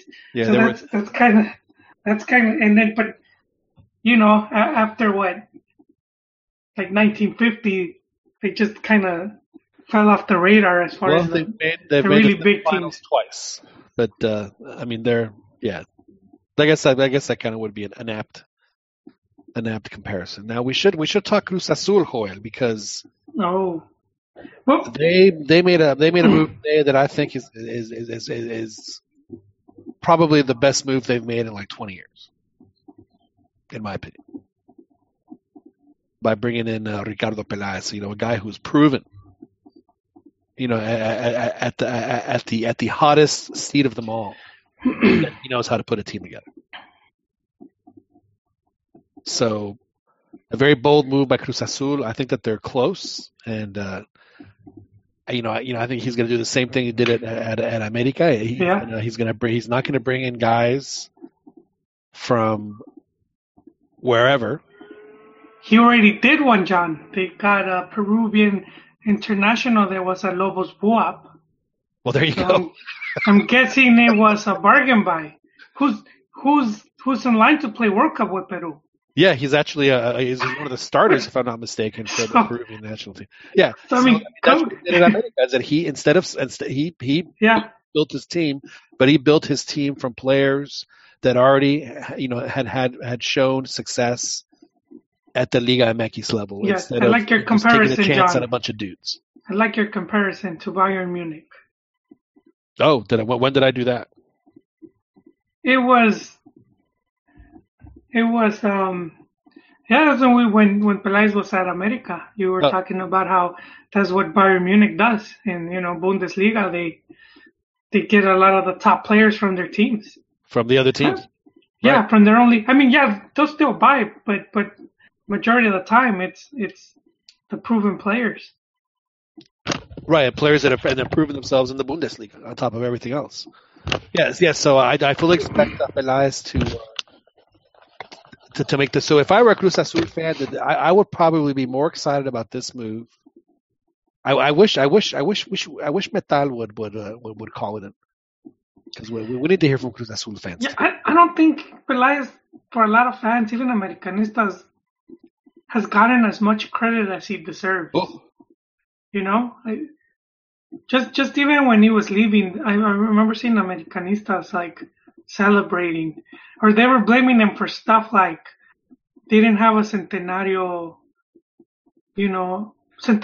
party match against a top club or something like that. Right. Or they weren't signing because they were comparing their team to like Tigres bringing Gignac. So they're saying, yeah, America's not doing this. Or they're not doing that. They weren't concentrating on the important stuff that their team was pretty much always in the fight. They were winning a title every other tournament. They were. I mean, he's made, ever since he came in with Piojo, like they haven't missed a year. They've won the championship twice with the CONCACAF. So he had a lot of success at Club America and definitely has set the blueprint. So I mean, I don't know how any Azul fan would have thrilled. Now, the one potential conflict I see, Joel, is there is another sphere of influence in the world of Cruz Azul that does bring in players, and I'm wondering if they'll be able to have a symbiotic relationship. Of course, we're talking about Mexican. Would he be a super agent or a super promotor or whatever it is? Just a guy who handles a lot of players, and that's Carlos Hurtado. So, and it's not. Nothing's ever been confirmed, of course. But the story has always been, whether you believe it or not, that he has a rather large influence on what players Cruz Azul puts on their roster. So. Yeah, well, I mean, I think he could work with him as long as he brings in players from within the league and not from abroad. Because that's always been the gamble, like the way they brought Carterucho Quemado, He's top goal scorer in Argentina, comes to Mexico and, struggles to score 3 goals all season. So someone forgot to tell Cruz Azul how how the league expanded to 30 teams.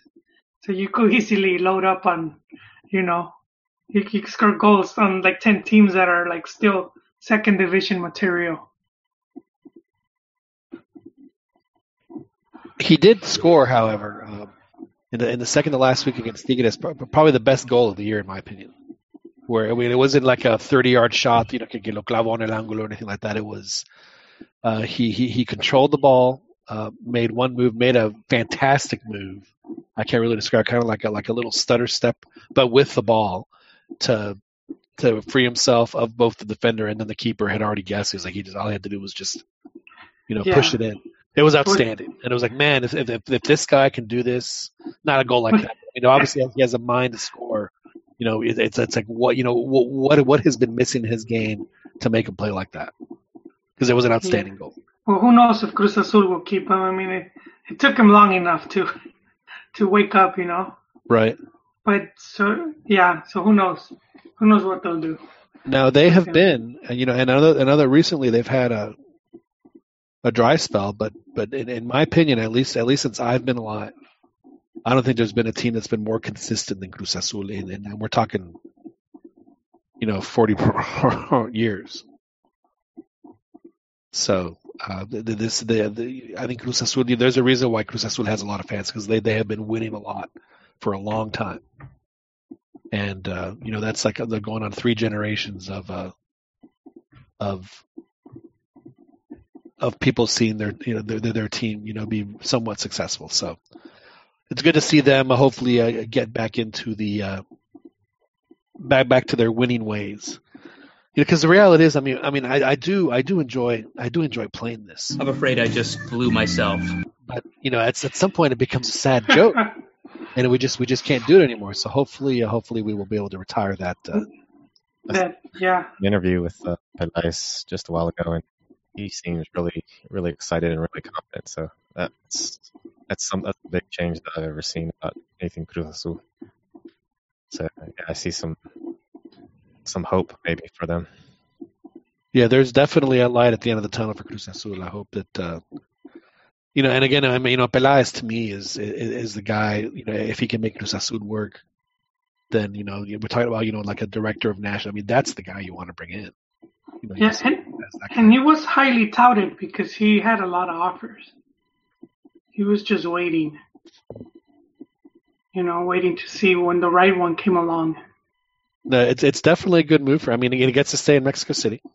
I'll tell you, if Pumas made that move, I'd have been thrilled.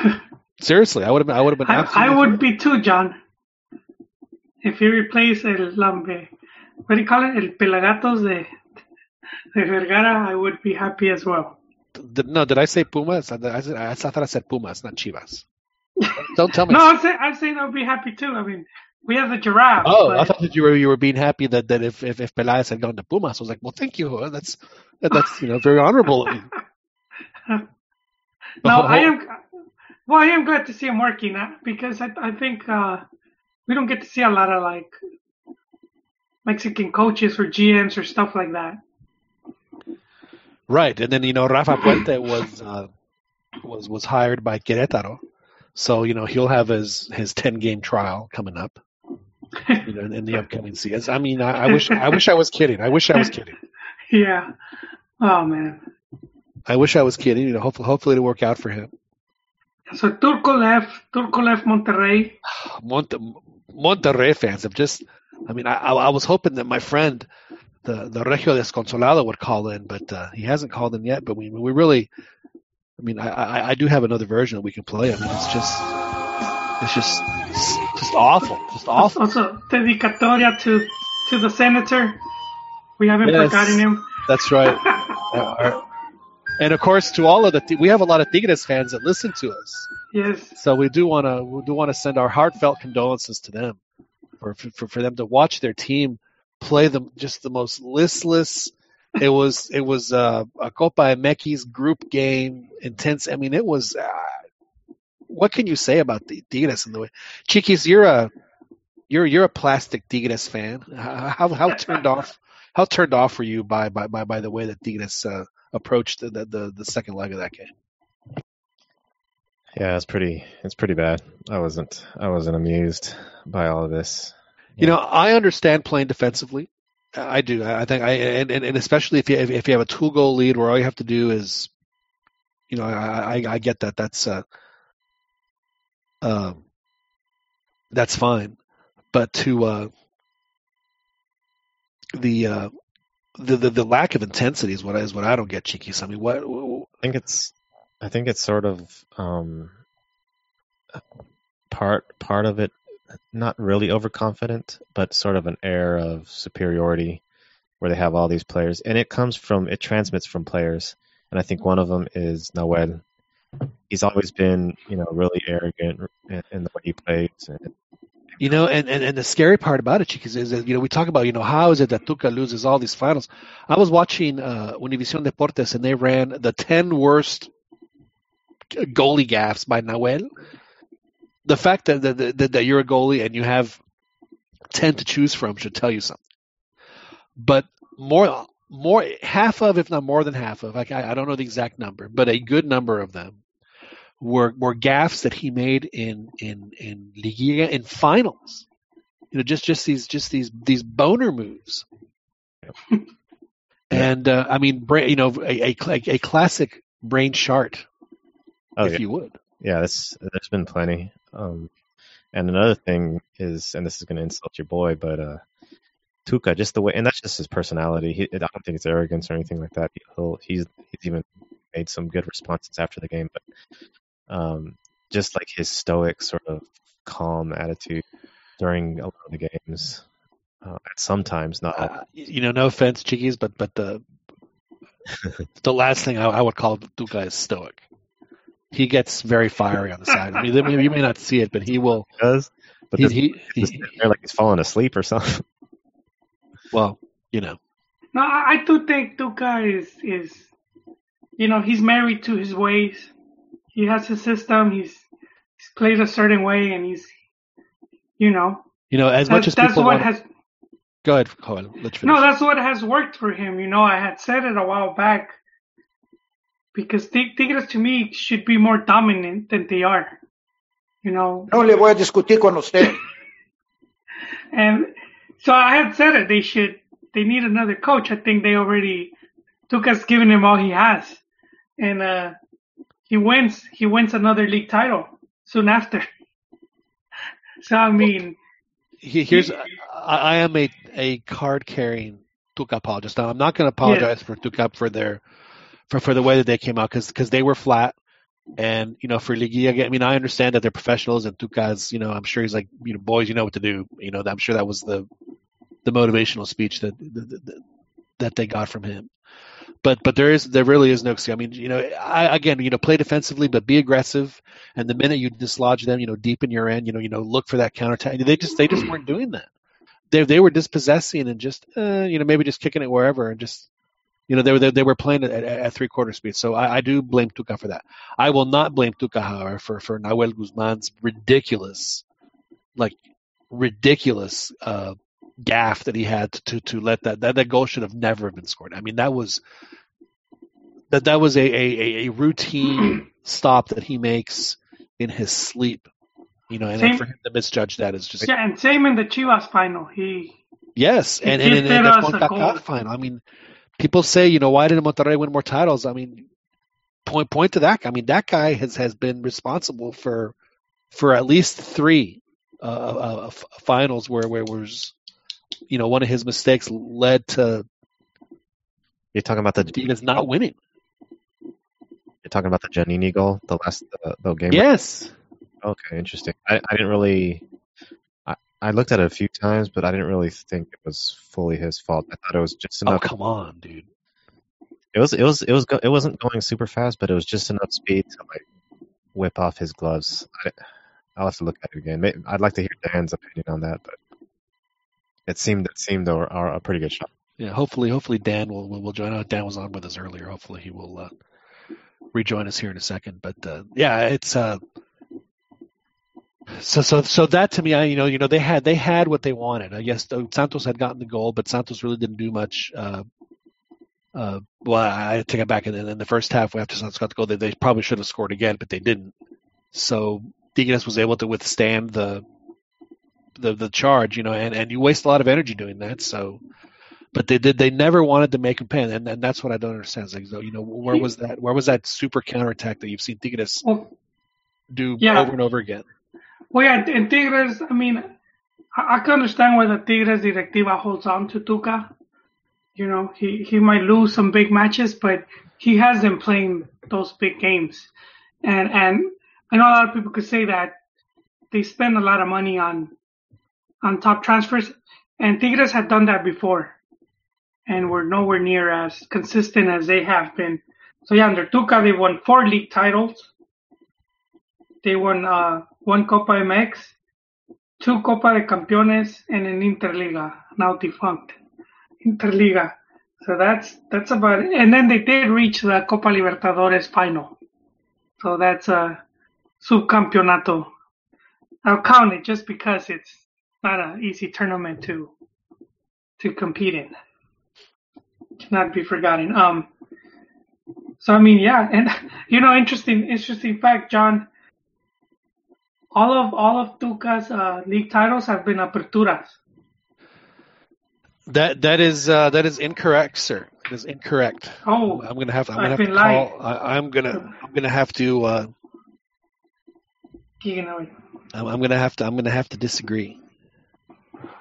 I'm looking for it. Man, I wish I was on the right page. Oh.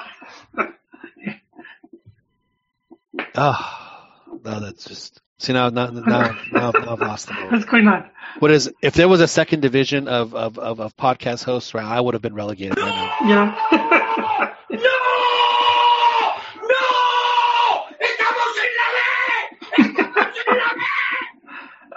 That's what happened because I can't find this. Oh man. This particular clip. What's going on? Well, I was going to play the one from Billy Madison. Was like that may have been. In the history of it, it's, but I can't find it. I thought I had it. I guess I don't have it. Oh well, never mind. Moving on. You did win Apertura. Oh wait, hold on a second. UNAM Clausura 2009. That's right, Clausura 2009. They beat Pachuca. That UNAM? was when Pablo Barrera No. scored the winning goal. I'm talking about with Tigres. Oh, with Tigre. Oh, I thought you were just talking about Tuca in general. That Puma stuff. Come on, John. get off of the. Copa Get MX? off of the. For No, Tig- no, But the no, league, no. I mean, just league. Yeah, Just league. league is all Apertura here. Yeah, league. Justice League campeonatos have all been apertura, so maybe the next one, you know, your odds would be better. Oh, you know what? I have this one clip that's not labeled. Did I play it last week? Let's see. I don't know what. I have no idea what this is. El América Oh. es una mierda. Oh, I forgot about that. Oh, well, Oh, that's terrible. I should have played. I need to delete that. was that meant for search? I need to delete that from my little path here. That was unfortunate. I'm not sure where that. I think I've been hacked. I think I've been hacked. I would never Russian hackers. never play any kind of clip like that for any other team. I just want you to know that, Hoyt. I just want you to know that. Well, it's a good. Yes, Hoyt, please. Just to finish off on the Ticotalk, he announced his retirement. So if I'm not mistaken, 2020. Yeah, 2020. So he's got 2 more years. And he's staying in Tigres, where, as I said, El Inge and you know, they really like him there, and I could see why. So, but we've seen some fans already have lost some patience with the Brazilian. You know, but I'm sorry, but I mean, no offense to Tigres fans, and I know we have a couple of Tigres fans listening to us, and a shout out. Who was the guy that reached out to us? El Bodi. Chiquis? Eduardo. El Bodi? Oh, we had a few. Eduardo D. Eduardo D. Well, a big shout out to Eduardo D. He's a big fan of the podcast. And also Bobby. And Bobby, big Tigres. I think one of them was has married into a Tigres family. Is that correct? He went the Ralph Schneider path. He did. You need to ask him if he was Monterrey before that. You know, I did the one of those Sociomex games. I was the spotter on the field for the one in San Antonio, and I was walking after the game was over, and I was walking to the parking lot. There was a lady pushing a baby that had a Adidas, and I was like, it's a little too early for that. And then the husband was like, tell me about it, and he pulls out his wallet. He has a picture, showed me a picture of him in his Monterrey shirt. And I was like, dude, I don't want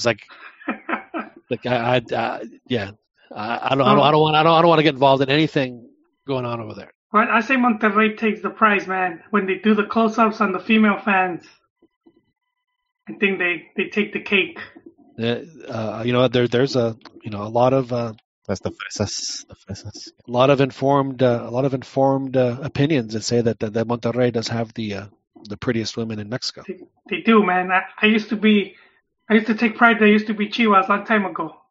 Even Bracamonte's daughter was Miss Mexico.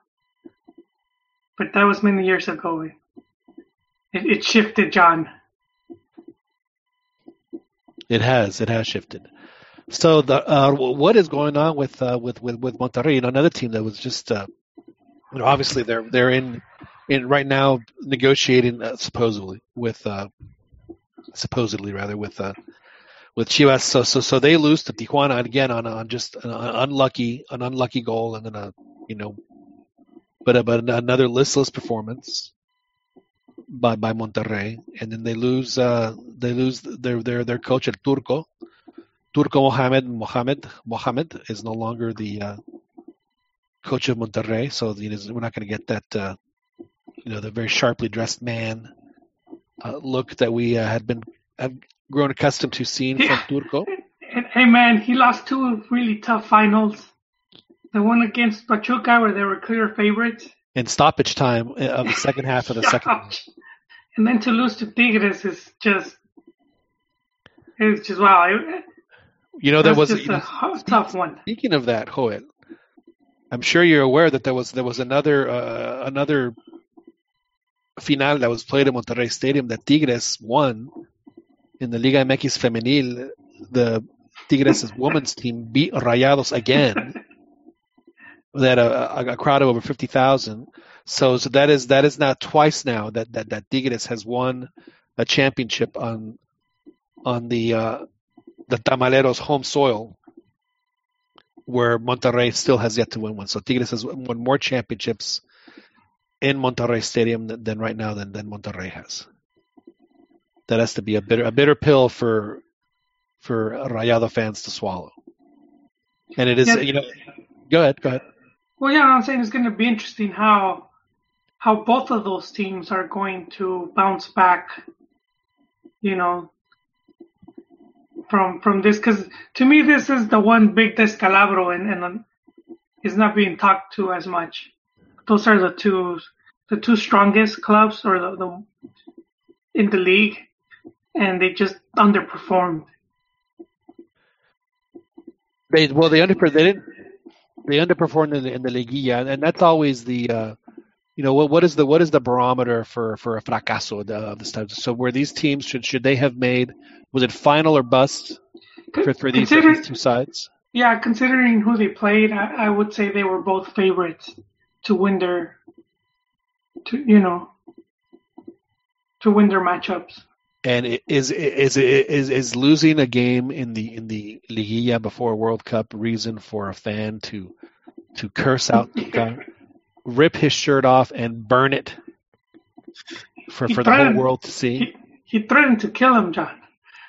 Well, that's even worse. That was, yeah. I mean, really, Guy. I know that it, for all Tigres fans, yes, they lost, but understand that the next league starts in like 6 weeks, guys. So there's the games are coming. You guys are gonna and then you have like a month of preseason games, so you really only have a month off, and then in that month the World Cup is gonna be on. So I think it'll be okay, Tigres fan. Now we do have a couple of new Tigres fans that are new to Tigres, and you can use that as an argument against the Rayados. Say, hey man, we've won more championships in your stadium than you have, both men and women. And until they win one, that is an argument that you will always win. I mean, that would be the drop the mic.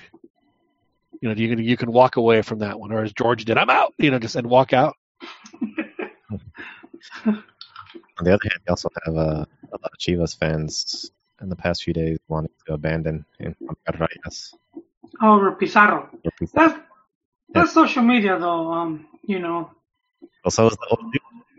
Well, yeah, that one dude, yeah, but it's the whole don't buy these products. Let's talk about. I was hoping that the Rigo Raton Ayala would join us, because he is a pizarrista, as it were. Yeah, Pizarro. And I am wondering if this label of ídolo being thrown around with him is, if he has done enough to receive that particular moniker. I'm an old school guy. I believe that if you're going to call anybody any kind of deification term like that, then they have to be people that have shown a level of play that is unequaled in the history of that franchise, or equaled by maybe one or two people. And I think I can say without prejudice that Rodolfo Pizarro has not lived up to that standard. Will he one day? Possibly. But up to this point, no. And it's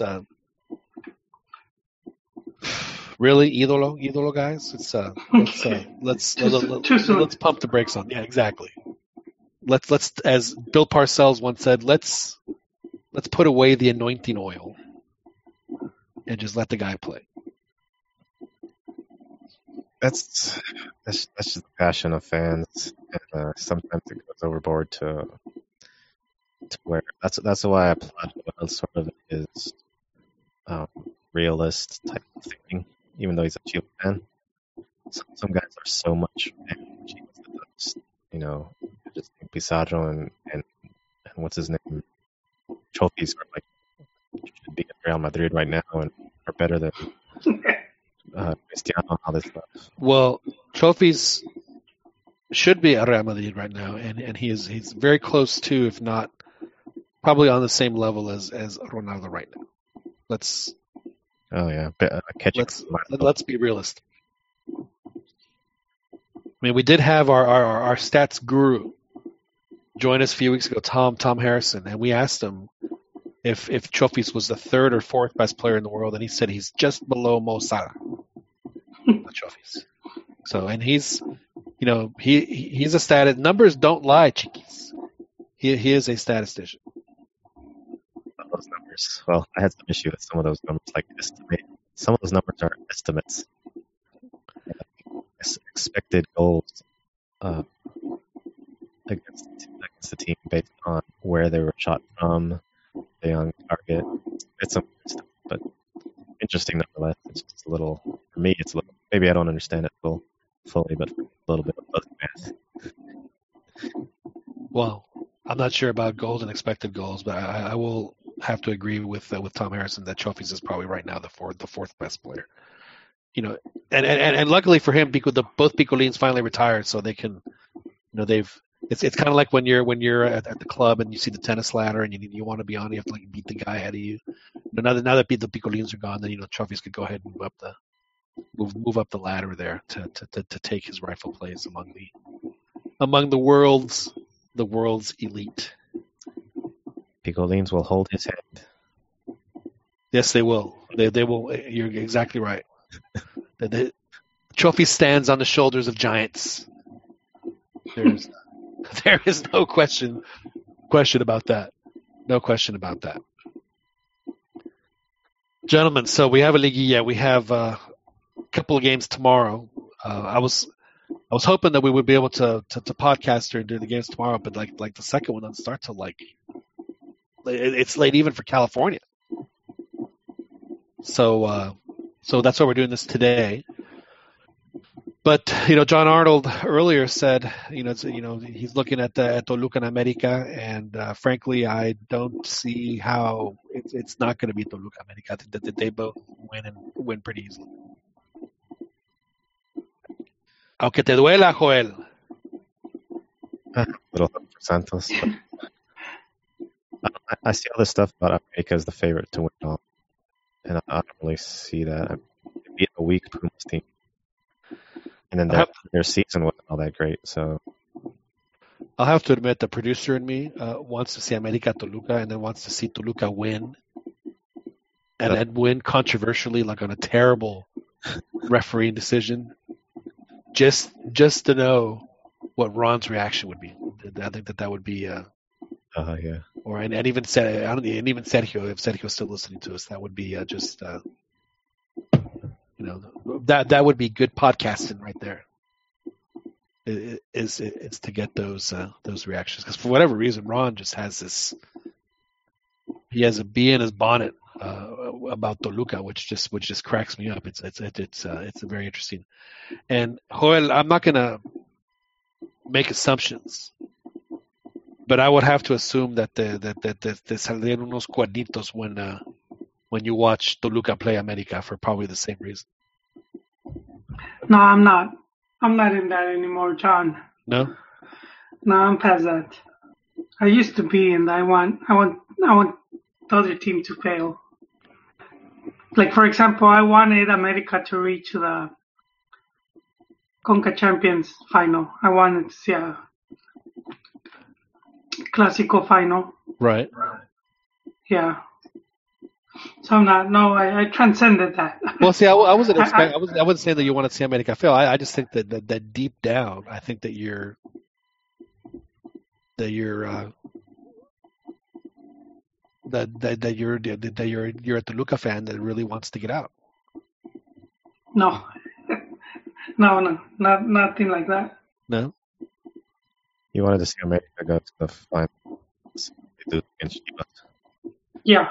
It's more flavorful. Well, America Toluca would actually be a very entertaining. I don't think they've ever met in a final. Some movie his own team would be great. I was hoping Dan would come on because I do think that Santos certainly has a chance, but if they don't have Giannini or the I said Sambuesa because I think Ron was a fan at some when he was at America. Well, Sambu's a great player, and Sambu came through. He went to actually he played for Tuca at Pumas, if I'm not mistaken, when he first came up, and then they shipped him off to Tecos, and that's where he met Miguel Herrera. They were relegated, and then when Piojo went to America, he was the guy, and everyone was just laughing at him. Really, this is the guy you want to bring over? And the rest is history. It was obviously a move that worked out. So.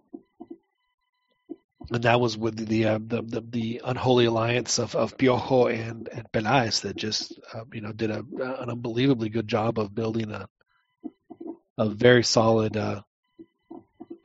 foundation that to this day has bore fruit to America. I mean that happened like 2013, and this is 5-6 years later, and they're still playing very well. They're still making Liguillas, and they're still they've won a couple of. They've won a couple of championships. Don't act like you're not impressed. So, aunque nos duela. Although Chiqui's not as much. I think Chiqui's, you're also kind of like a secret America fan too. I think that it's... there's some times when I... Yeah. Cuando le pones la crema a los tacos. Yeah, a little bit. Not too much, but certain depends on the situation, opponent, a lot of things.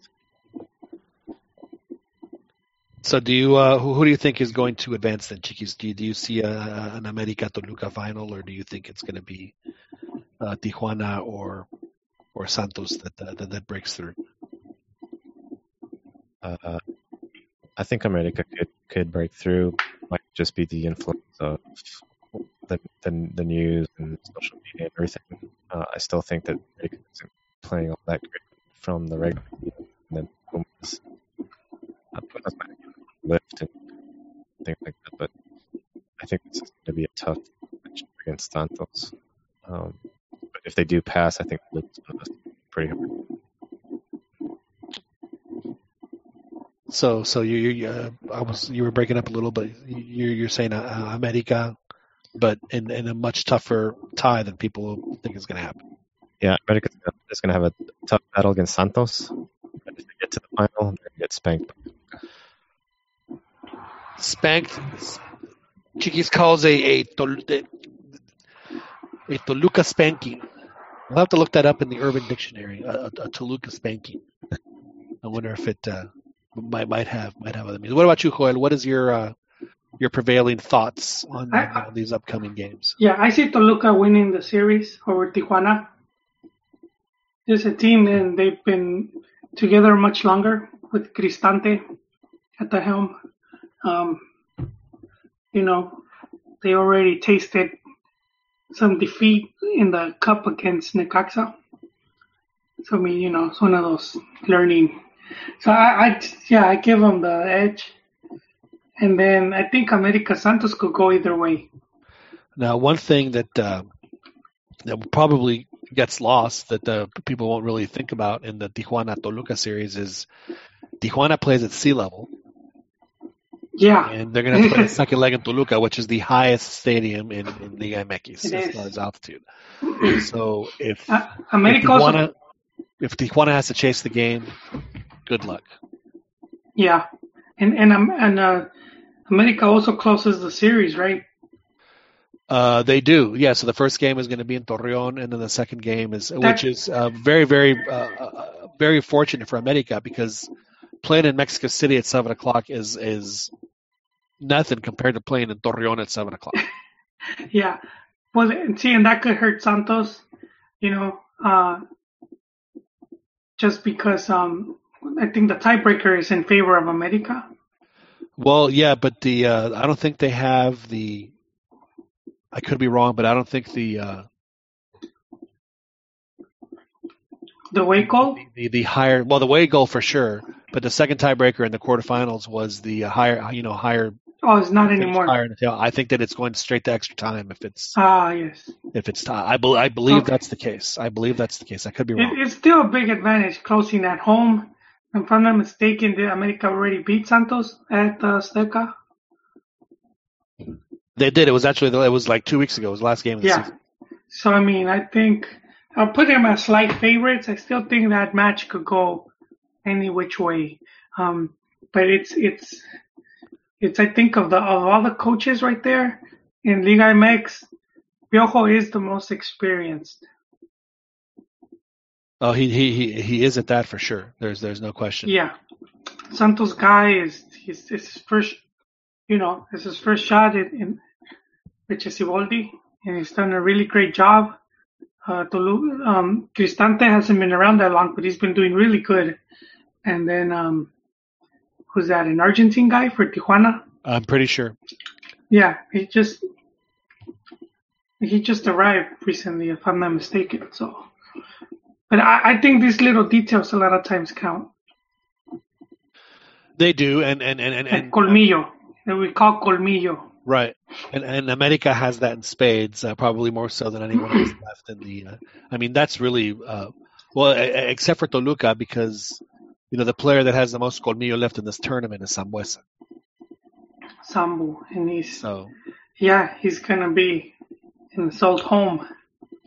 So yeah, I would say that's the favorites to be in the final will be Toluca America. But I still think Santos has a good shot.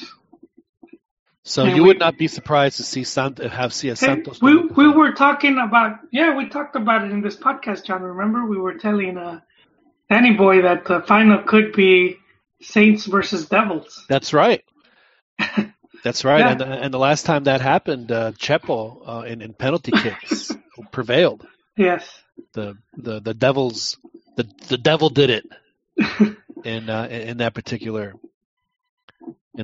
final. That was like the Bicentenario final, if I'm not mistaken. Yeah. In fact, both of Chepo's championships at Toluca were both won at the penalty spot. So in the final, away goals don't even matter in the final. If it's tied, it goes to extra time. Period. Okay. Yeah. I believe that those, and that's actually how it should be. I would even say that in the first round that the lower seed has to win the tie. They can't tie it; they have to win it. Yeah, in order to advance. Yeah, it's a really good matchups, and Santos America should be really entertaining. Santos has Tijanini, he was the league top goal scorer. He is, but he's also injured. He injured himself in the game. Yeah, he injured his shoulder. So, oh man, private area on that goal. So is he gonna miss both games, or? Well, that we're still not sure. I'm not sure if he's gonna miss both of them or not. No, see, that's another thing about Nahuel. Nahuel did this ridiculous thing where he was quote unquote injured. He was writhing around like someone had shot him. For a good minute and a half. Of course, then he gets up and he's fine. And it was on a play where in no way would have ever been injured. And that's the kind of stuff he does. And to me, it's like, dude, just play the game. All that stuff does is add stoppage time to the end of the game. But did you see what he did also?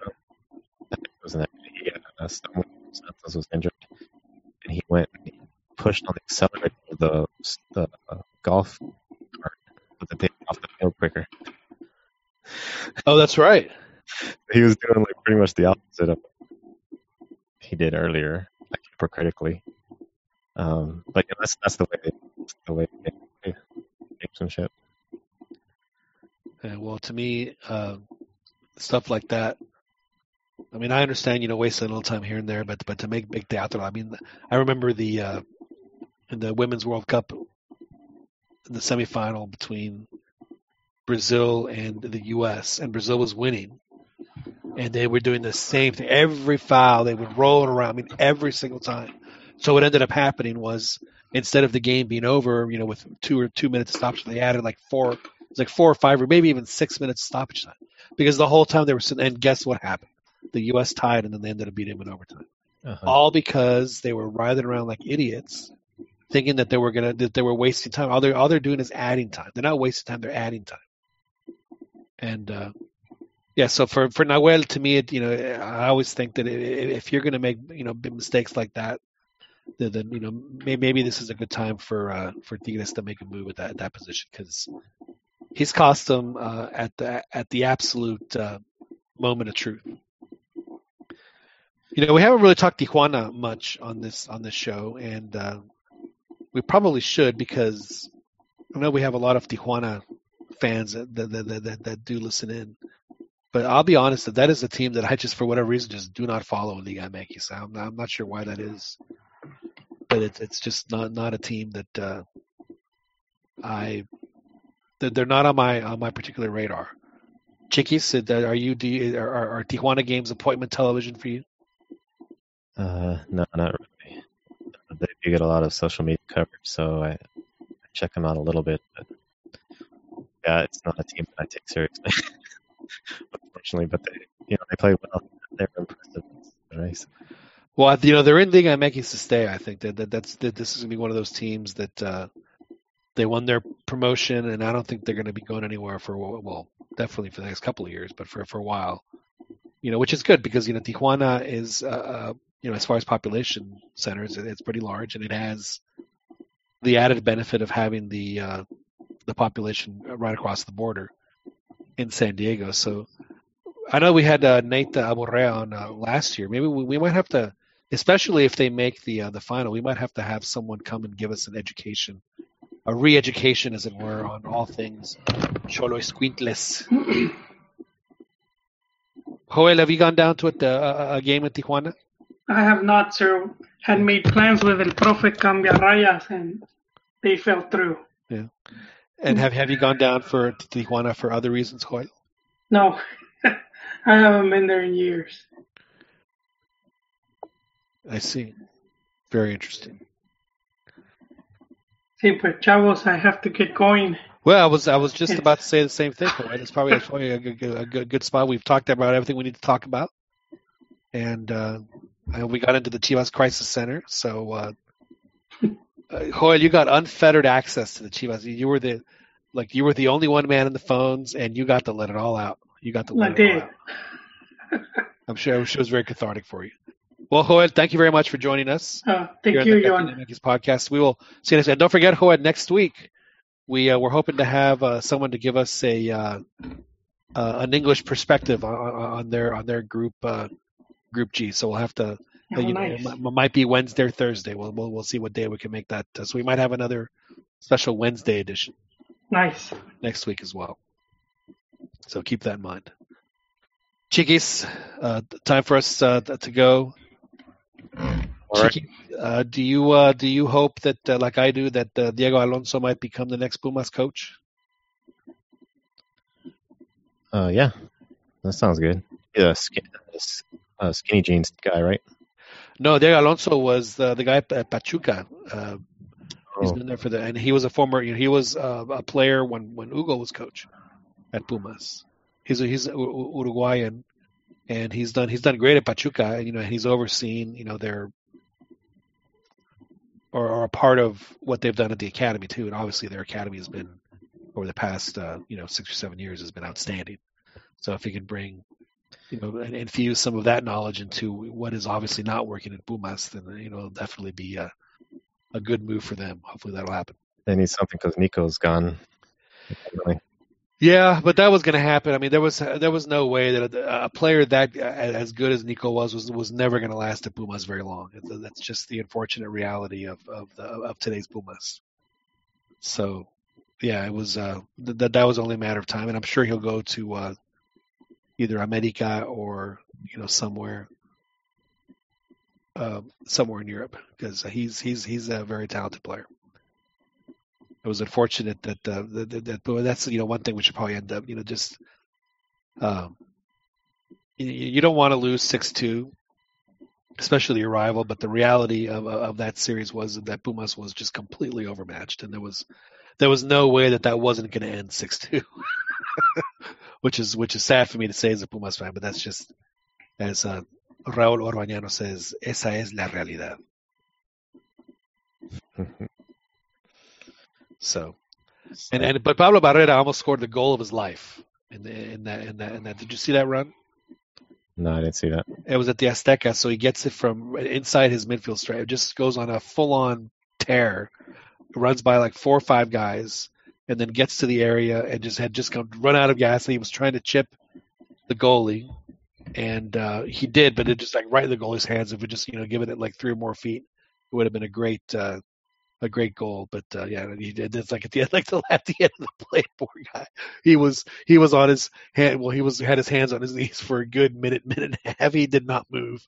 I mean, it was a hell of a good. Right? It was an admirable effort, but again, Pumas just doesn't have the talent to compete with the top level teams in Liga MX, and hopefully that will change over the next year or two if they do bring in Diego Alonso. So hopefully that'll be the case for Pumas fans, because we, as a Pumas fan, speaking, that is something that we do need to see, because the alternative, unfortunately for Pumas fans, is not very does not look very good. The outlook is not good on that.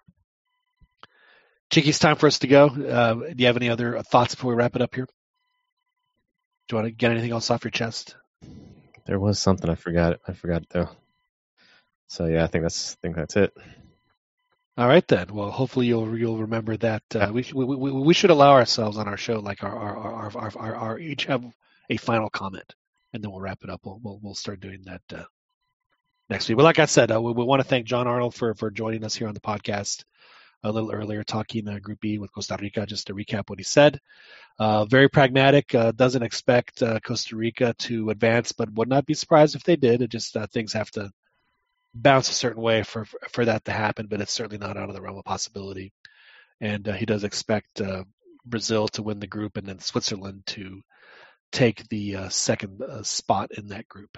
And so we do thank him for coming on, and we do wish him the best of luck in his travels to Russia over the next few weeks. And I want to thank Daniel Preciado for hopping on, and Joel Aceves, and Albert Campa for coming on. My name is Jon Jagu. This is the CantinaMX podcast that we are on live, usually Thursdays. This is a special Wednesday edition on YouTube. And of course, you can download this and our previous editions of the podcast from the podcast center on your iPhone or iPad.